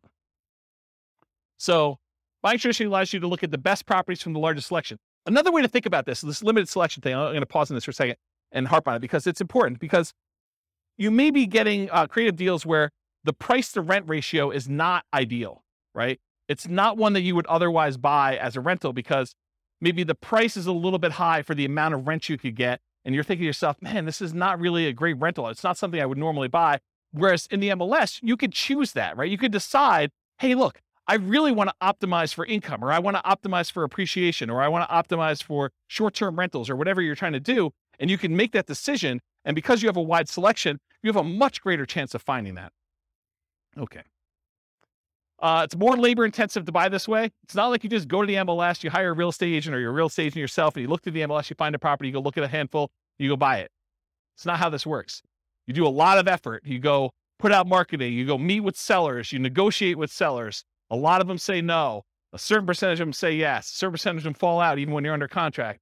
And then eventually you find one that you can buy. A lot of effort to do it. And a lot more money, because a lot of times you're spending money on marketing in order to find the deals. But if you think about it, I would need to go and put, 1% of a loan amount plus some appraisal costs and all these other things in order to be able to get a traditional loan. So maybe you're in it for $5,000 in some cases. In order to do that, could you then, instead of putting $5,000 in order to get the loan, could you put $5,000 in marketing in order to find a deal? I think that's pretty reasonable. More labor intensive. I talked about that. Lower ROI for time invested. So you put time in, so your return on the time you invest is much lower. This spreadsheet you see here, I did a whole class on this. I'll probably do another one. It's coming up. But this is me modeling how much money, how much time you need to put in, and every step of the process in order to buy off-market deals, and then where you make money on each one of the off-market deal, like the phases that you do that. And then at the end, it sums up all of the time you put into finding the off-market deals for all of the steps, all of the money you put in for all the steps, all of the money you made for all of the steps. And then it calculates out what your kind of like dollar per hour was and your return on any money you had invested. And it shows you all those metrics. And you could do things like, if you're doing, a certain percentage of these I'm going to list, certain ones I'm going to do lease options on, certain ones I'm going to flip. You can model all these different variations doing that. It is possible to structure them in ways that make them questionable. Don't do that. So don't go ahead and structure your deal such that the seller is going to end up with negative equity over a period of time, where maybe they have a interest-only loan and you're amortizing your loan to them. That would be bad. That would be another example where you'd be banned. Okay. You are not your sellers. So you're thinking to yourself, James, why would somebody deed me their property and keep the loan in place? Or why would someone offer me a lease option? Or why would someone sell a property at a discount? Why don't they just do the fix up themselves and sell and get retail? Remember, you're not the seller. Okay. I wear Crocs with socks. Poor choice. You guys probably wouldn't do it, but I do, and I'm okay with it. Right? So just because the seller would do something and you wouldn't do something doesn't mean it's bad. Okay. Whether or not you would do something is not a reflection on what others would do. Just realize that. All right. Why would sellers do creative financing? To solve a problem they have. If they have some type of issue where they need money, and they need to get out of the house, they're ready to do a deal. They can't afford the house anymore. They've lost their job. They used to be a 2-income household. They got divorced. They can no longer afford the payments anymore. Maybe they just want out. They stopped making 2 mortgage payments. Maybe they met someone. Now they're in love. They want to move into one house. They have this other house. They can't afford 2 mortgage payments. So they just want to get out of the other one. And they're so in love, it doesn't matter. They're just like, look, just take over my mortgage payments. Negative emotions associated with the house. Like, they lived in the house, they got a divorce, and every time they turn around, they see their ex-spouse, and they can't deal with it anymore because it emotionally triggers them. So that would be another reason why they wouldn't do it. Or they lived in the house with their spouse, and their spouse passed away, or they lived in the house with their mother, and their mother passed away, or they grew up in the house, and their parents lived there, and both their parents passed away. There's all these emotional reasons why they may not want the house anymore. They need to access equity quickly and easily. Maybe they want to go invest in Twitter before Musk buys it or whatever they're doing, and they need all that money in order to do it. They're like, I don't care, because I'm gonna triple my money in Twitter or Bitcoin or Dogecoin or whatever it is, and they want to take all their money and do that. It could be a reason for them to want to get out. They don't want to manage it or maintain it anymore. Too much work, too much effort. Maybe they own it free and clear, and they're doing their financial planning, and they're like, look, I need income in order to support me in retirement. This equity sitting here doesn't do me anything. I can either rent the property, which I don't want to do, or if you're willing to, I'll accept monthly payments on this property, and that would look like an income stream for me. And I'm okay with that. That would work. What would friends, families, or neighbors think? Their ego is too significantly tied up in what other people think, that they don't want to list their property and have nosy neighbors coming over and looking at their property. They would rather sell it to you and be done with it, and then you could deal with all that. To get their price, even if it means being flexible on terms. So there's some people that are like, I need $500,000. I told my brother-in-law that I was going to sell this thing for $500,000. I know it's only worth $450, but I got to get $500 because that's what I told him. You could structure a deal where you could overpay for a property. You have to get better terms, maybe a lower interest rate, in order to acquire the property that way, or a big balloon at the end. Okay? Why wouldn't sellers do creative financing? It's not a good solution for them. A lot of sellers are going to say, nope, this doesn't work for me. Okay? It's not a good solution for them. That's fine. Fear. The tenant trashing the place, not paying, calling with repairs in the middle of the night. What would friends, family, neighbors think? Unrealistic expectations. Tomorrow I'm going to get a cash offer for full price. I'm just waiting for it. My home is nicer than all the other ones on the block. I'm going to get top dollar. The other house down the street, it doesn't have views like mine do. Because in the winter, when the trees aren't in full bloom, I can sort of see through the tree that big rocky mountain figure thing, and that's amazing. That's my amazing view for like 3 months of the year, and that's my house is worth $25,000 more. Maybe. My agent is just not marketing it well enough, so I'll find another agent. I bought it for X, so if I were to sell, I would need to get X plus Y. Just some arbitrary math they've done in their head. I want 20% down, or I want 20% or more down. So maybe they're like unrealistic in what you are offering in terms of down payment. I put 20% down when I bought it, so you need to give me 20% down. That's how it always works. They need to, or are willing to wait for more traditional loan or cash transactions. It's another reason why they wouldn't do creative finance. Any questions on those? Sweet. All right, so these are the different ones we're going to cover owner financing first. Owner financing, what is it? Seller acts like the bank. The property must be free and clear. They cannot have a mortgage on it for it to be owner financing. What if they have a loan on it? It's a different type of strategy. It's probably either subject to or wrap financing in that case. You purchase the property. You and the seller agree on terms, the interest rate, the duration, the amount of the loan, the purchase price, if there are any payments on it, the balloon, and the amortization.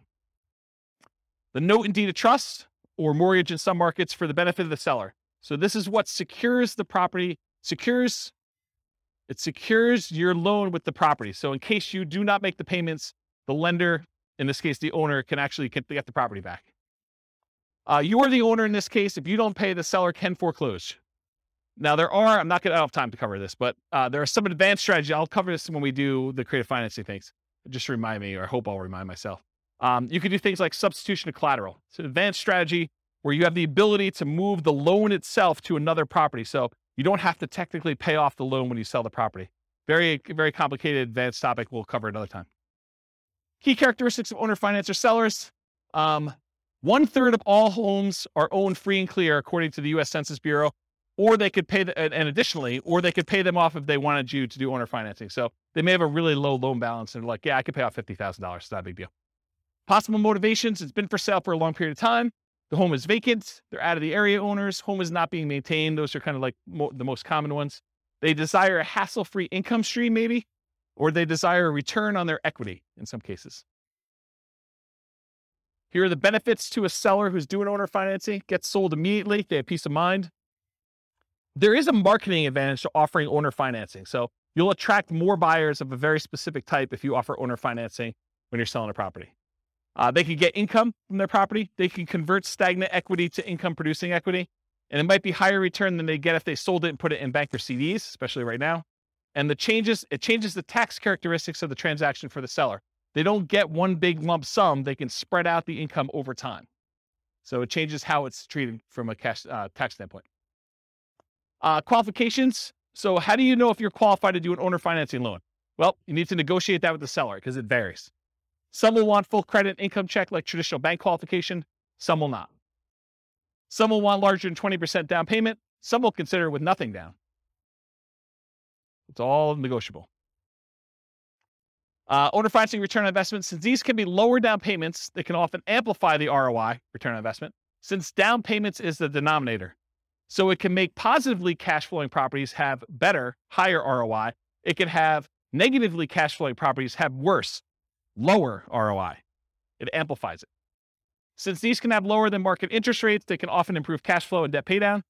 And you do get appreciation and tax benefits by doing owner financing. You're the owner of the property.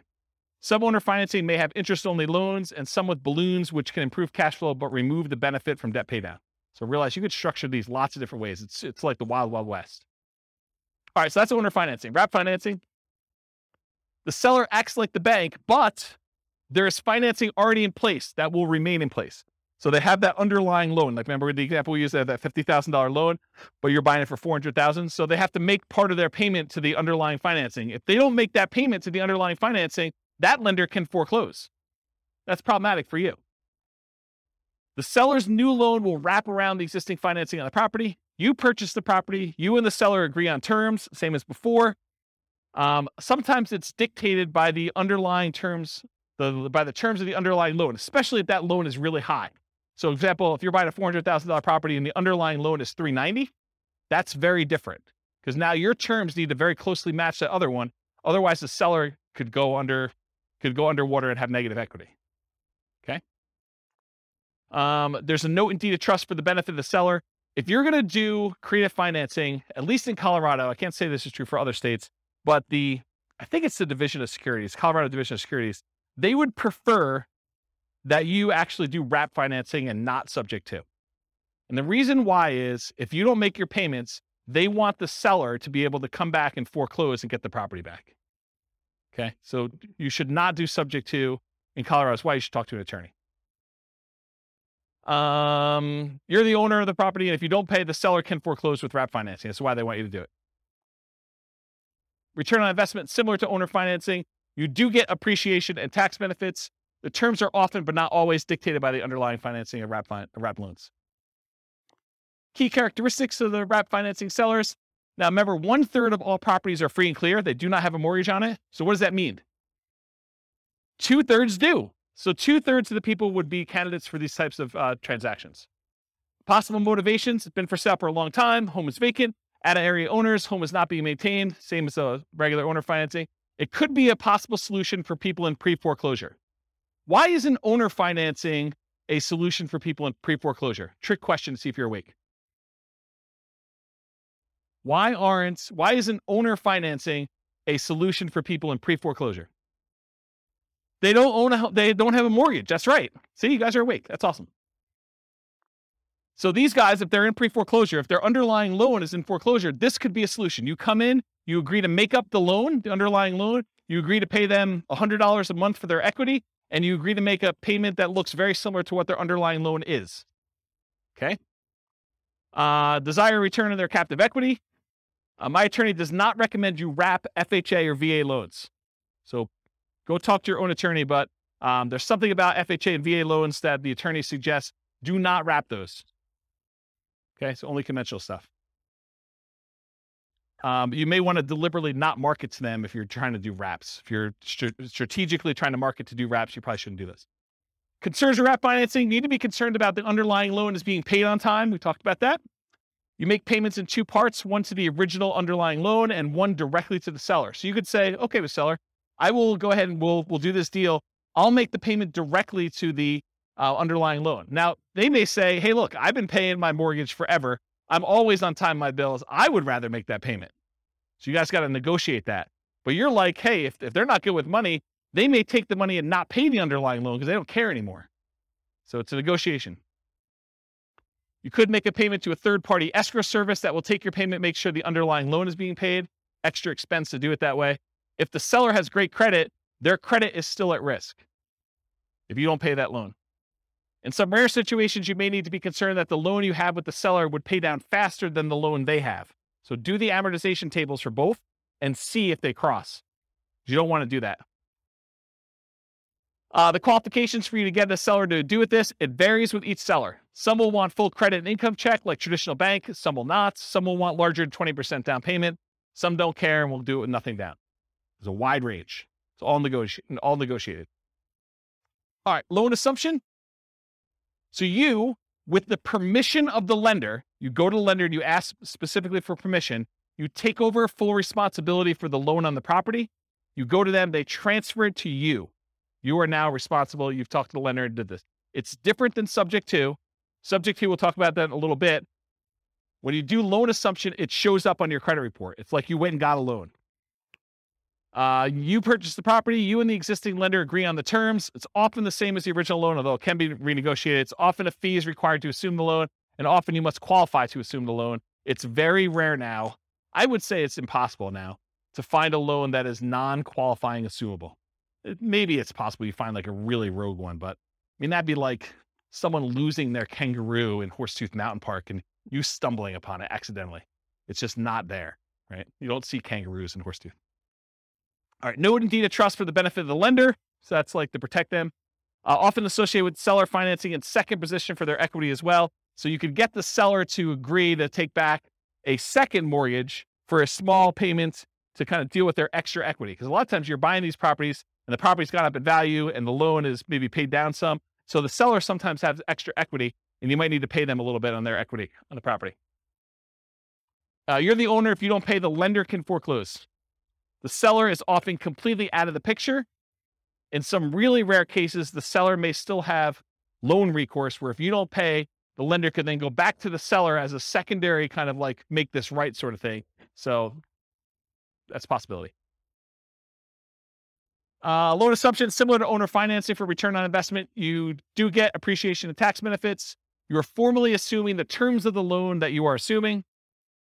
So often like the ROI of traditional financing, the ROI could improve if you finance all or part of the down payment with the seller for their equity with the lender's permission. Make sure you disclose that you're doing a second mortgage if you're doing it. Any questions on that? Key characteristics of loan assumption sellers, they have a loan. Whoops. It often helps if the loan is assumable like FHA. Often requires that you owner occupy the property. So a lot of times they're not going to do this for a non-owner occupant unless it is a non-owner occupant to begin with, and they might. Making it much less attractive if you're looking to do this investment. So if it's not assumable, you need to try to convince the lender to allow you to assume it, even though it says it's not assumable, which is an uphill battle, saying it mildly. I've never seen them do that. It's possible you could go talk to a local lender and they're highly motivated to get this particular loan out of this person's name and have someone else take it over. But I don't know. It's like, good luck. Good luck with that one. Possible motivations, same as before. May desire a return on their captive equity. They may want a premium for an exceptionally good loan. With all these really good loans now, someone may say, hey, look, my loan's worth something. You can't get a 2% loan anymore. I know, and now they're 6%. So you're going to pay me a premium for this. And they have good reasons to say that, right? I mean, if you're doing that. And it may be worth it paying that. The qualifications to assume for non-qualifying assumable loans, there are no qualification standards. You qualify assumable loans, it's up to the lender, typically traditional lending criteria. So what you would have to do in order to qualify for a brand new loan is probably what you're going to need to do in order to qualify for this one. If the loan continues to have recourse against the seller after the assumption, the seller should have input on the qualification standards, and each seller is different, right? If they're still on the hook, they should be able to say. Seller's equity, often, especially in appreciating markets, a seller will have equity above the loan assumption. So expect to either pay the seller for their equity as a down payment and or as monthly payments over time. This often becomes the second position for seller financing, like a second loan. Watch out for negative cash flow, although it might still be worth pursuing for the loan that's good enough. Yeah, 22 went through the mic. Pass that back. Thank you. What's an example of a non-qualifying assumable loan? They don't exist anymore, but there used to be loans where you didn't even have to qualify. Someone could come in and just start making payments on that and say, I'm assuming it. And the bank used to be able to just say, I guess okay, because they have no say in it. That's what a non-qualifying assumable loan used to be, but they don't exist anymore. It's really hard to find them. You know, unless you create a loan, like a private loan to somebody, and it doesn't say like what the terms are for whether you can assume it or not, or you put in there that it's not qualifying, you know, you could do like a private loan where that happens, but I don't see them anymore. I think the last one was like 1987. And if they're 30-year loans, I mean, that would have been 2017 or 2007 when we would have saw the last one. Yeah. So I heard that there are some banks if the house has 40-50% equity in there, and they can just take anyone to come in and assume the loan without checking their backgrounds, like credit score and stuff. Is that? I've not heard that. So if Okay. you find one of those, definitely reach out to me and let me know. Okay. But I've not seen it. Okay. Yeah. All right, cool. Types of loans to assume. So this is sort of like my internal checklist, or at least a discussion. I would prefer to take over fixed rate loans versus variable rate loans. Makes sense, right? I would prefer to take over fully amortizing loans versus loans that have balloons, because a balloon on a loan is you pay for 20 years, and then whatever your balance is at the 20-year point or whatever the time period is, then you have to pay the full thing at that point in full. So if you still owe $200,000, they're looking for $200,000 at one time. That's what a balloon is. Fully amortizing loan gets paid off over the duration of the loan. So over that 20-year, 30-year period, the whole thing gets paid off so that you end up with zero at the end. That's the difference between fully amortizing versus balloons. I prefer long amortizations over short term.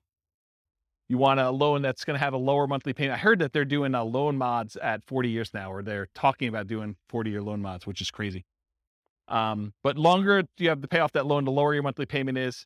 It's closer it gets to a interest-only loan, which is going to be your lowest payment in most cases, unless you have a negative amortizing loan. High interest rates versus low interest rates, I would prefer low. Qualifying assumable versus non-qualifying. If you can take over a non-qualifying, that's better. And recourse versus non-recourse. If you cannot have to be responsible for the loan if something goes south, that's better than having to have responsibility. So that's what recourse is all about. All right, the rent-to-own family. That's rent-to-own, lease-to-own, lease option, lease purchase. So what is it? You agree to rent the property from the seller, and you have the right to buy the property at some point in the future. That's what that's all about. So you and the seller agree on terms, the rent, the duration, who handles maintenance, how that's all done. Often the purchase price and the terms of the purchase are also covered as well. And then often an upfront fee is expected to do a rent-to-own or lease option or lease purchase. Microphone. I'm going to cover a little bit about some of the nuances between lease option and lease purchase. But rent-to-own is sort of the generic term. That's sort of an umbrella that covers the idea of renting the property, then owning it at some point in the future. But there is a subtle distinction in my mind between a lease option and a lease purchase, and I have a whole slide on it coming up. But good question. Often the seller has existing financing, and that stays in place just like it would if you were a traditional rental. As the tenant buyer, you do not own the property. So if you're the tenant renting the property and you have the rights to buy it, you do not own the property. And that has implications in a couple ways. Variations include master lease, where you're leasing a property and then you intend to lease it to someone else, and master lease options, where you have a lease, you intend to lease it to someone else, and you have the option to buy. Maybe they do too. Maybe you've offered a master lease, you have a master lease option, and then you offer someone else lease options as well. And you'd want a spread in there of some sort. So differences. Rent to own or lease to own, it's a generic way of describing you're renting the property with the ability to own it. Could be either lease option or lease purchase. A lease option is a lease agreement with an option agreement to be able to buy the property. A lease purchase is a lease agreement with a purchase contract to be able to buy the property. Further complicated when attorneys write it as an option and then include a contract that goes into effect once the option is exercised. So depending on who you have write your paperwork, they may say, this is a lease option. You don't have to do it. But when you do exercise your option, here's the contract we've already got written up with all the terms. So further gets a little bit confused and muddy, but I think of those as slightly different ways to say similar things. Okay. So lease option versus lease purchase. You're leasing the property. You have the option to purchase the property at some point in the future. You do not have to buy. There's usually an option fee in order to do this that you pay. A lease purchase, you lease a property. You have a contract to purchase the property at some point in the future. The implication is that you are obligated to buy the property unless there's ways out in the contract, and there's earnest money instead of an option fee. Okay? So those are sort of the differences between the two. Any questions on that? That get your big? Okay. Did you have a question? Just itching? Sandwich lease options. You acquire the property on a lease option, often used generically, and it could be a lease option, lease purchase, or even super stretching it, it could be subject to. You immediately offer the property on a lease option to your exit, whoever's going to do it from you, usually for a higher price, usually for a higher rent, usually with a larger down payment than you gave, usually with more favorable terms to you. And we'll cover this a lot more when we do creative deal analysis and structuring in a future class. Okay. Rent to own return on investment. It's different than what we've been talking about so far. Depending on how you structure it, you might get appreciation. Depends on how you write it, because you don't own it, right? So you don't automatically get it. You might get debt pay down. Depends on how you structure it, but not likely as a default. And you might get some cash flow. Depends on whether you have negative cash flow on the deal yourself. And you will probably not get tax benefits because you do not own the property. Okay? That's for rent to own. All the lease option, lease purchase type stuff. That's usually how it is. Money requirements. Each seller is a little bit different. Some may ask for 20% down. Some may ask you for a security deposit as if you were renting. Some may ask you for above, below, or at market rent. Rent in many cases is somewhat flexible. By the way, I have a funny story to tell you, even though I know we're really close on time. So my wife's at the climbing wall the other night, and there's another group of people on the ground that are discussing. The lady is going to be. I hope it's not someone in this room. That'd be really embarrassing. The lady though is discussing that she is going to move into like the ADU, the additional dwelling unit at the back of her property, and rent out the front of the property. And so they're discussing what they're going to charge for rent. And the woman is insisting that she charge what her mortgage payment is, which is just random because it doesn't really matter where your mortgage payment is. It could be higher than what fair market rent is. It could be lower than what fair market rent is. But it goes to show you that the general public just says, I want to get what my mortgage payment is so that I don't have a mortgage on the property. And that's my kind of like price. So kind of interesting, right? Where was I? Rent in many cases somewhat flexible. Some may ask you for payment that you'd be making with a traditional loan, right? So they may like do the math and say, this is what I'd like to get. If you can't afford that payment, you're really saying I can't afford that home, right? If you're saying that doesn't work, I can't afford that, you're saying I can't afford this home. And we often say this to a tenant buyer when we're putting them in a property. If you can't afford what the payment's going to be on the property, you can't afford this home. You're not going to be able to afford what the payment's going to be if you go to the bank and get a loan on it. Then how are you ever going to go to the bank and get a loan on it and cash me out? Don't put people in properties when they can't afford the property. What happens if you don't buy? What happens to your down payment? These are questions to negotiate. What happens to your down payment? What happens to your monthly payments? What happens to rent credits if you've got those? What happens to any repairs you've done? What happens to any equity built up from paying down the loan? And does it matter if you did a lease option versus a lease purchase? Yes, it does, in my opinion. All right, so advanced strategy for purchase price. So one of the challenges a lot of times when you structure these lease options is you say to a tenant, you say to the seller, hey, I'll give you $300,000 for your property. But when you pay down the loan, you don't get the benefit of that loan pay down because when they go and you close out the transaction, they're getting the difference. So one way to solve that is you say, okay, Mr. Seller, we agree that, I'm going to buy it from you for about $300,000 and that you're going to walk away with 10 grand. So let's go ahead and write this up such that when I buy it from you, you get 10 grand. So it's $10,000 over the then current loan balance. Make sense? So as the loan gets paid down, you're getting the benefit because you're the one making that payment. So typically a purchase price, for example, $300,000, the advanced strategy is to have a fixed profit for the seller. Example, $10,000 above current loan balance at time of closing. How much different is this? Well, debt pay down is significant. Amount each month increases as loan ages. The amount each month is higher, the lower the interest rate is. So depending on the year, what year it is in the loan, it could be $4,500 per year with a 4.5% loan on a $300,000 home. If you hold it for 3 years during your lease option, that's $13,500. That's pretty significant. All right. I got 2 more to cover plus a little more. So contract for deed, what is this? The seller acts like the bank for a car loan sort of like thing, right? Like that's the way to think about it. You do not get title for the property until you fulfill the terms of your agreement. Often there's financing already in place that will remain in place. You and the seller agree on terms. The seller remains the owner until you've completed the terms of your agreement. And if you don't pay the seller can evict you. It might be used when you're offering to owner finance a property for a buyer. So you might offer this to someone else. Contract for deed return on investment, it's different. Depending on how you structure it, you might get appreciation, you might get debt pay down, you might get some cash flow. You probably will not get tax benefits if you're the person acquiring the property using this strategy. Subject 2. Remember, in subject 2, the seller deeds you the property without explicit permission from the lender. Many believe, as I do, that the best practice is to disclose to the seller that there was a transfer of title. You should put them on notice. The loan remains in the name of the seller. The loan will not appear on your credit report because it's not in your name. It's different than loan assumption. It may be an additional note to the seller for some or all of their equity. Your return on investment, similar to owner financing, wraps and loan assumption. Since these can be lower down payments, also amplifies that ROI as we've discussed before. All right, cover a couple last ones. Traditional buy and hold. So this is like, we've covered like all the creative financing ones. Now I'm going to cover some of those other ones kind of quickly. And I think most of them are one slide, so it should go pretty quickly. Traditional buy and hold, you got traditional financing, and a lot of times you're renting the property. You possibly sell at some point in the future, or you keep it forever. It's often limited to 10 30-year fixed rate finance properties for non-commercial.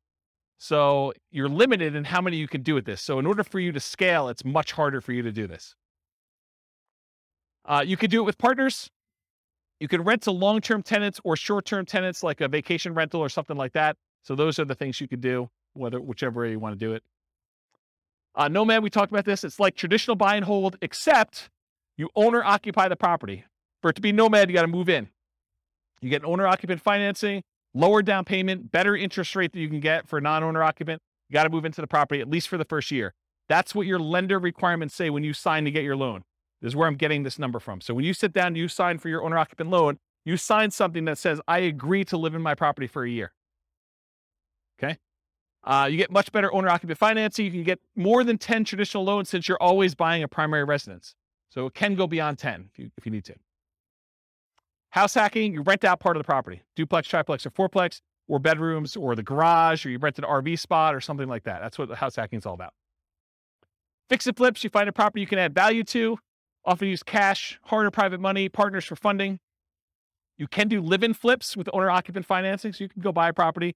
And there's even special loan programs, like there's a conventional, do you remember what's called conventional home ready, or so it's like a rehab loan that's conventional. Is it home ready? Is that what, there's some brand name for it. Just go ask your lender what the fix-up loan is for conventional.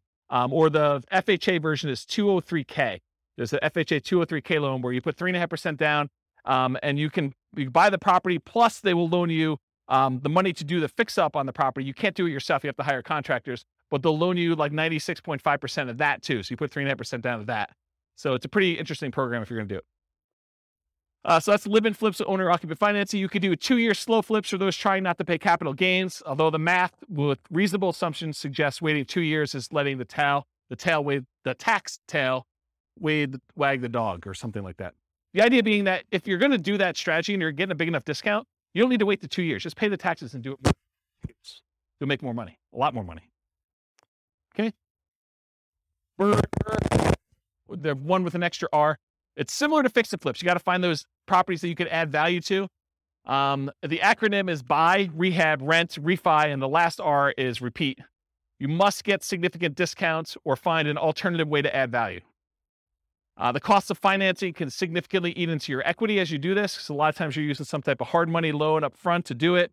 And then usually the refinance loan is not cheap. It's not usually a really low cost loan program to get to the cash out refinance. Or sometimes I guess it's not a cash out refinance. Could just be like a rate and term, depending on how you finance it. Rates on financing often get worse than rates for purchase. So your long-term loan interest rate is often a penalty than if you just bought it for cash or bought it with a traditional loan to start with. So realize you're trading some of these things. And a lot of times you leave some money in the deal. Wholesaling, you find a deal, you control a deal, you sell your rights to the deal. Often selling your rights in a contract. How does this compare to real estate brokerage? I think I covered that already, didn't I? Okay, let's skip it. Wholesaling, selling wholesale properties, but closer to retail prices to retail, a lot of times owner-occupant buyers. So it's like wholesaling, except mom and dad are going to move in. Not your mom and dad, but some mom and dad with a family is going to move in. Right? They're going to do that instead of it to an investor. That option auction, we talked about that too. You find a property, you get an option on it. You market the property like crazy for a bid sale over a single weekend.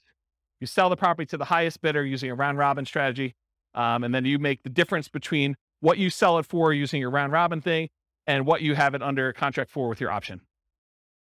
Short sales and foreclosures. We talked about what are short sales. We talked about foreclosures. Anyone not know after this point? Because I think I covered it twice, right? Okay, good. So we do those. Usually foreclosures are the auctions, either the county or the MLS after they've gone back to the bank. And short sales are usually from the MLS or for sale by owners. Real estate investment trust. They're basically that fund where people get together and they're buying big buildings, and you can become a cash investor in those. You buy them from your stockbroker. It's usually an all cash investment. You're not usually able to finance those that I'm aware of. And they're usually passive. Tax liens and deeds, it's county dependent. They vary, like what the interest rate you pay. Some you bid down the interest rate. Some you're getting a fixed interest rate. Some you have to wait.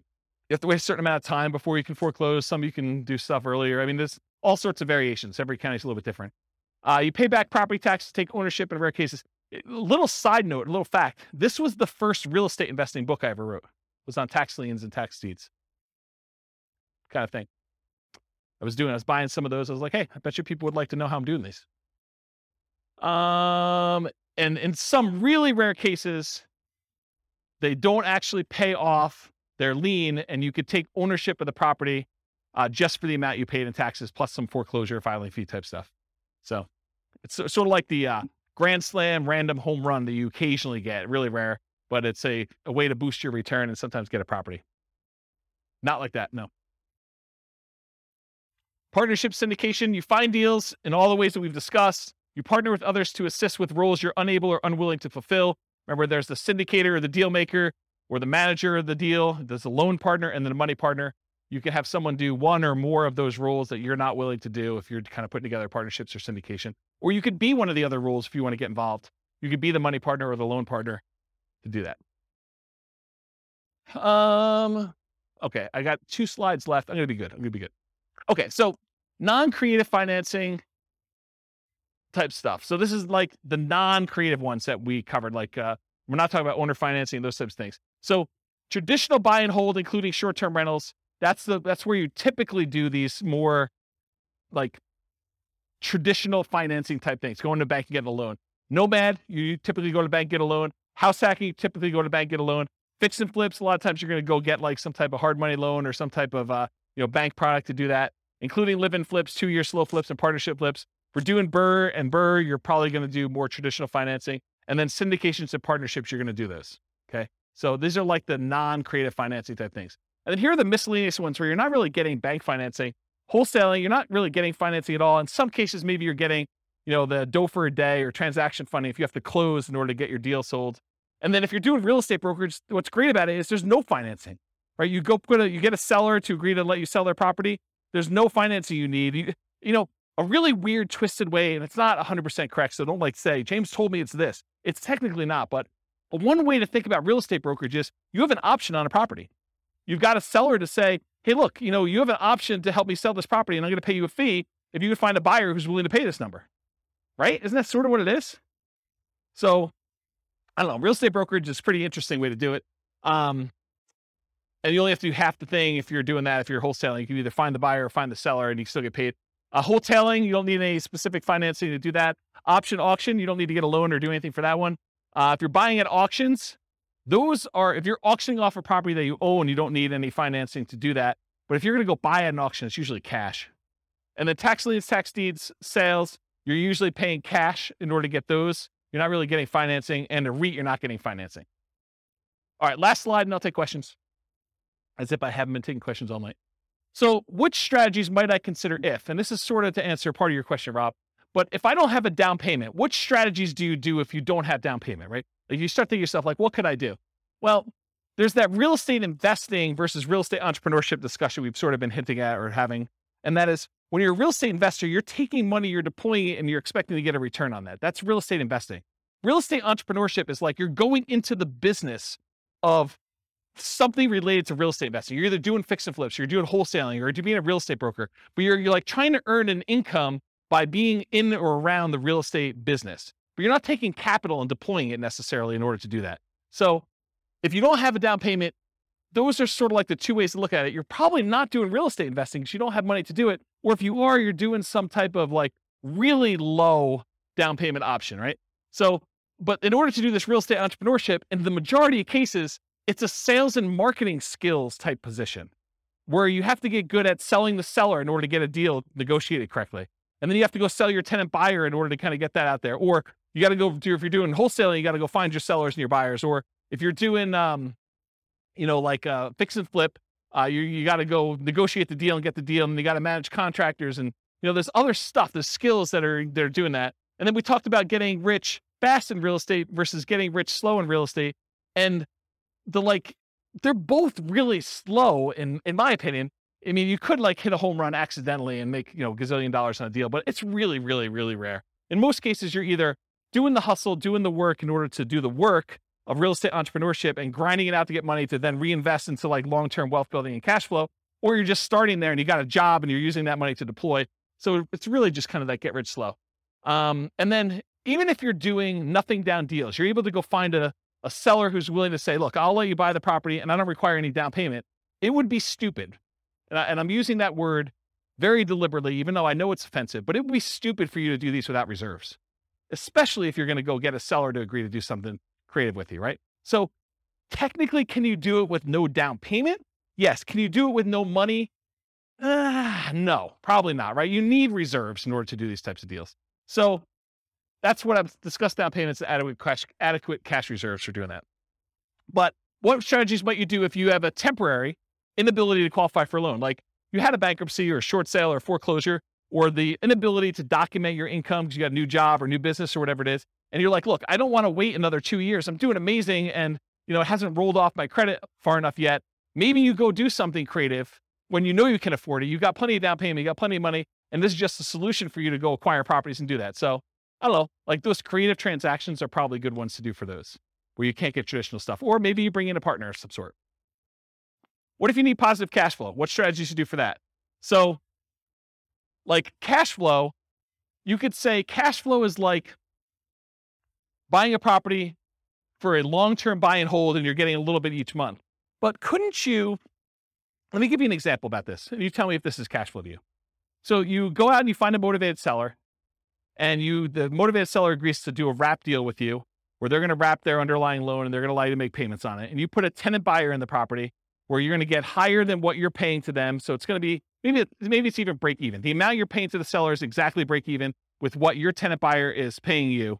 And maybe you got a little tiny bit of option fee from the tenant buyer, which kind of covers some of your costs to acquire the deal. So you really got nothing in the deal. You're break even cash flow on the deal. But 3 years later, the tenant buyer is going to actually go get a regular loan from a bank, and they're going to close out, and you're going to make $20,000. So if you think about it as a black box, maybe you put a little bit of money in, but that money kind of came back out really early on. And then 3 years later, at the end of the black box, there's $20,000 that pops out. Is that cash flow? I mean, it's $20,000 over 3 years, right?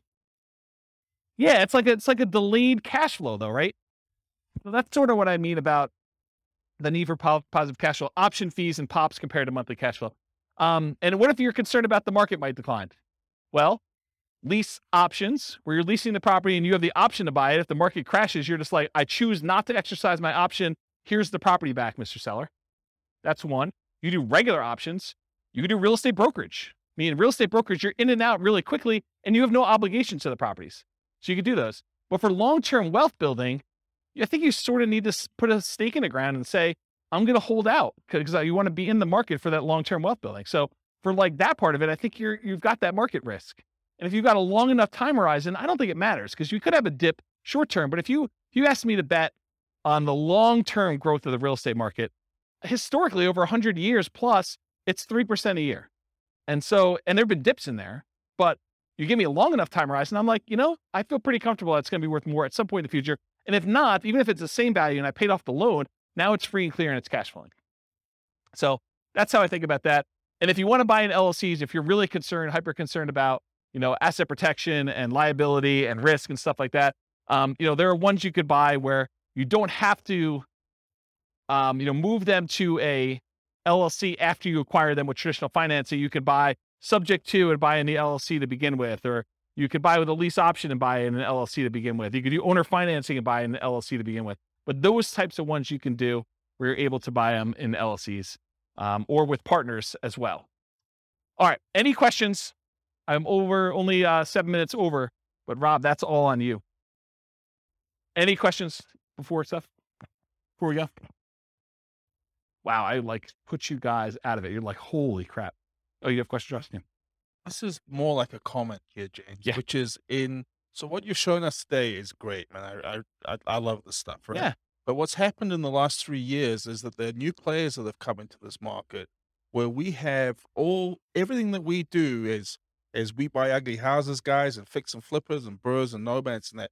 There's a property tech company that's come up backed by Wall Street, which is doing a version of it. So they've taken all our best plays and they've come into the market. So Open Doors an iBuyer, Homeward is a power buyer who will give you the cash up front. Divvy is basically a rent-to-own company. Yeah. It's amazing. And so they've changed the field a little bit. But I just realized as you were going through it, there's actually tremendous opportunity to work in that space between these guys and what we're doing now. It's kind of crazy, actually. I've just never thought about it until you showed me this. There's tremendous opportunity. There's tremendous opportunity to wholesale to iBuyers because they're overpaying for everything anyway, right? Yeah.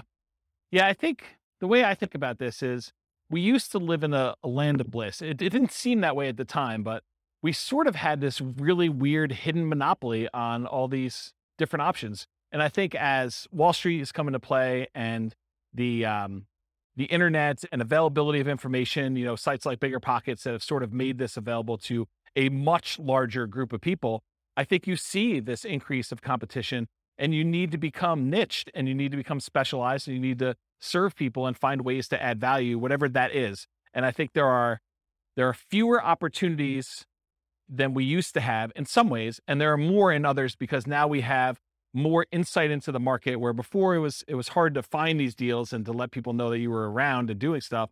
And now it's easier to do that and harder at the same time. I mean, it's like a mixed bag.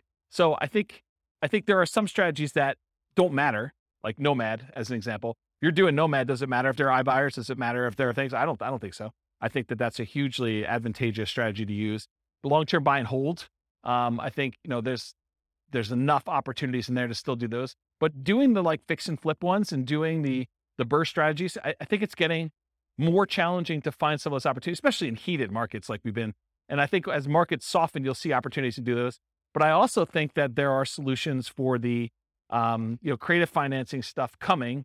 I don't think it's quite there yet because the market's still hot. But I do wonder a little bit if we're going to see a percentage of those guys go to the iBuyers.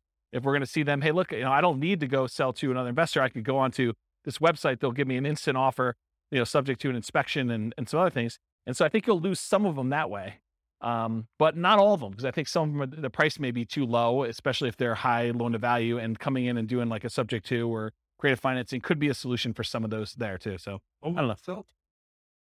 Yeah. Sell to the iBuyers. Sure. Absolutely. Yeah. Yeah. I think that's a sub niche in some ways, right? Like that's you specializing in who your end user buyer is. But I think there's enough demand from mom and pop investors too, where iBuyer wants them, but so does mom and pop investor. And they may, especially in aggregate, they may be able to eat as much as you can produce. So especially if you're not doing anything at scale, right? If you're not going into 300 markets and trying to go crazy, iBuyer makes a lot of sense if you're trying to scale that way. If you're doing, a couple deals a month or one or two deals a quarter, then, a mom and pop investor is plenty good for acquiring all those, I think, in a lot of cases. All right. Any final questions? Was that helpful? Was that like a good sort of like overwhelm you class where you're like, holy crap, James, what was that all about? Is that good? All right. Well, I got nothing else for you. Thanks for coming, everybody. I will see you all next week. With home prices up, mortgage interest rates up, and rents up, but not quite enough to counteract the higher prices and interest rates, cash flow on rental properties in Huntington Beach is harder than ever. Book a call with the Real Estate Financial Planner to apply our proprietary 88 strategies to improve cash flow on your rentals. See the show notes for a link to schedule your call and improve your cash flow today.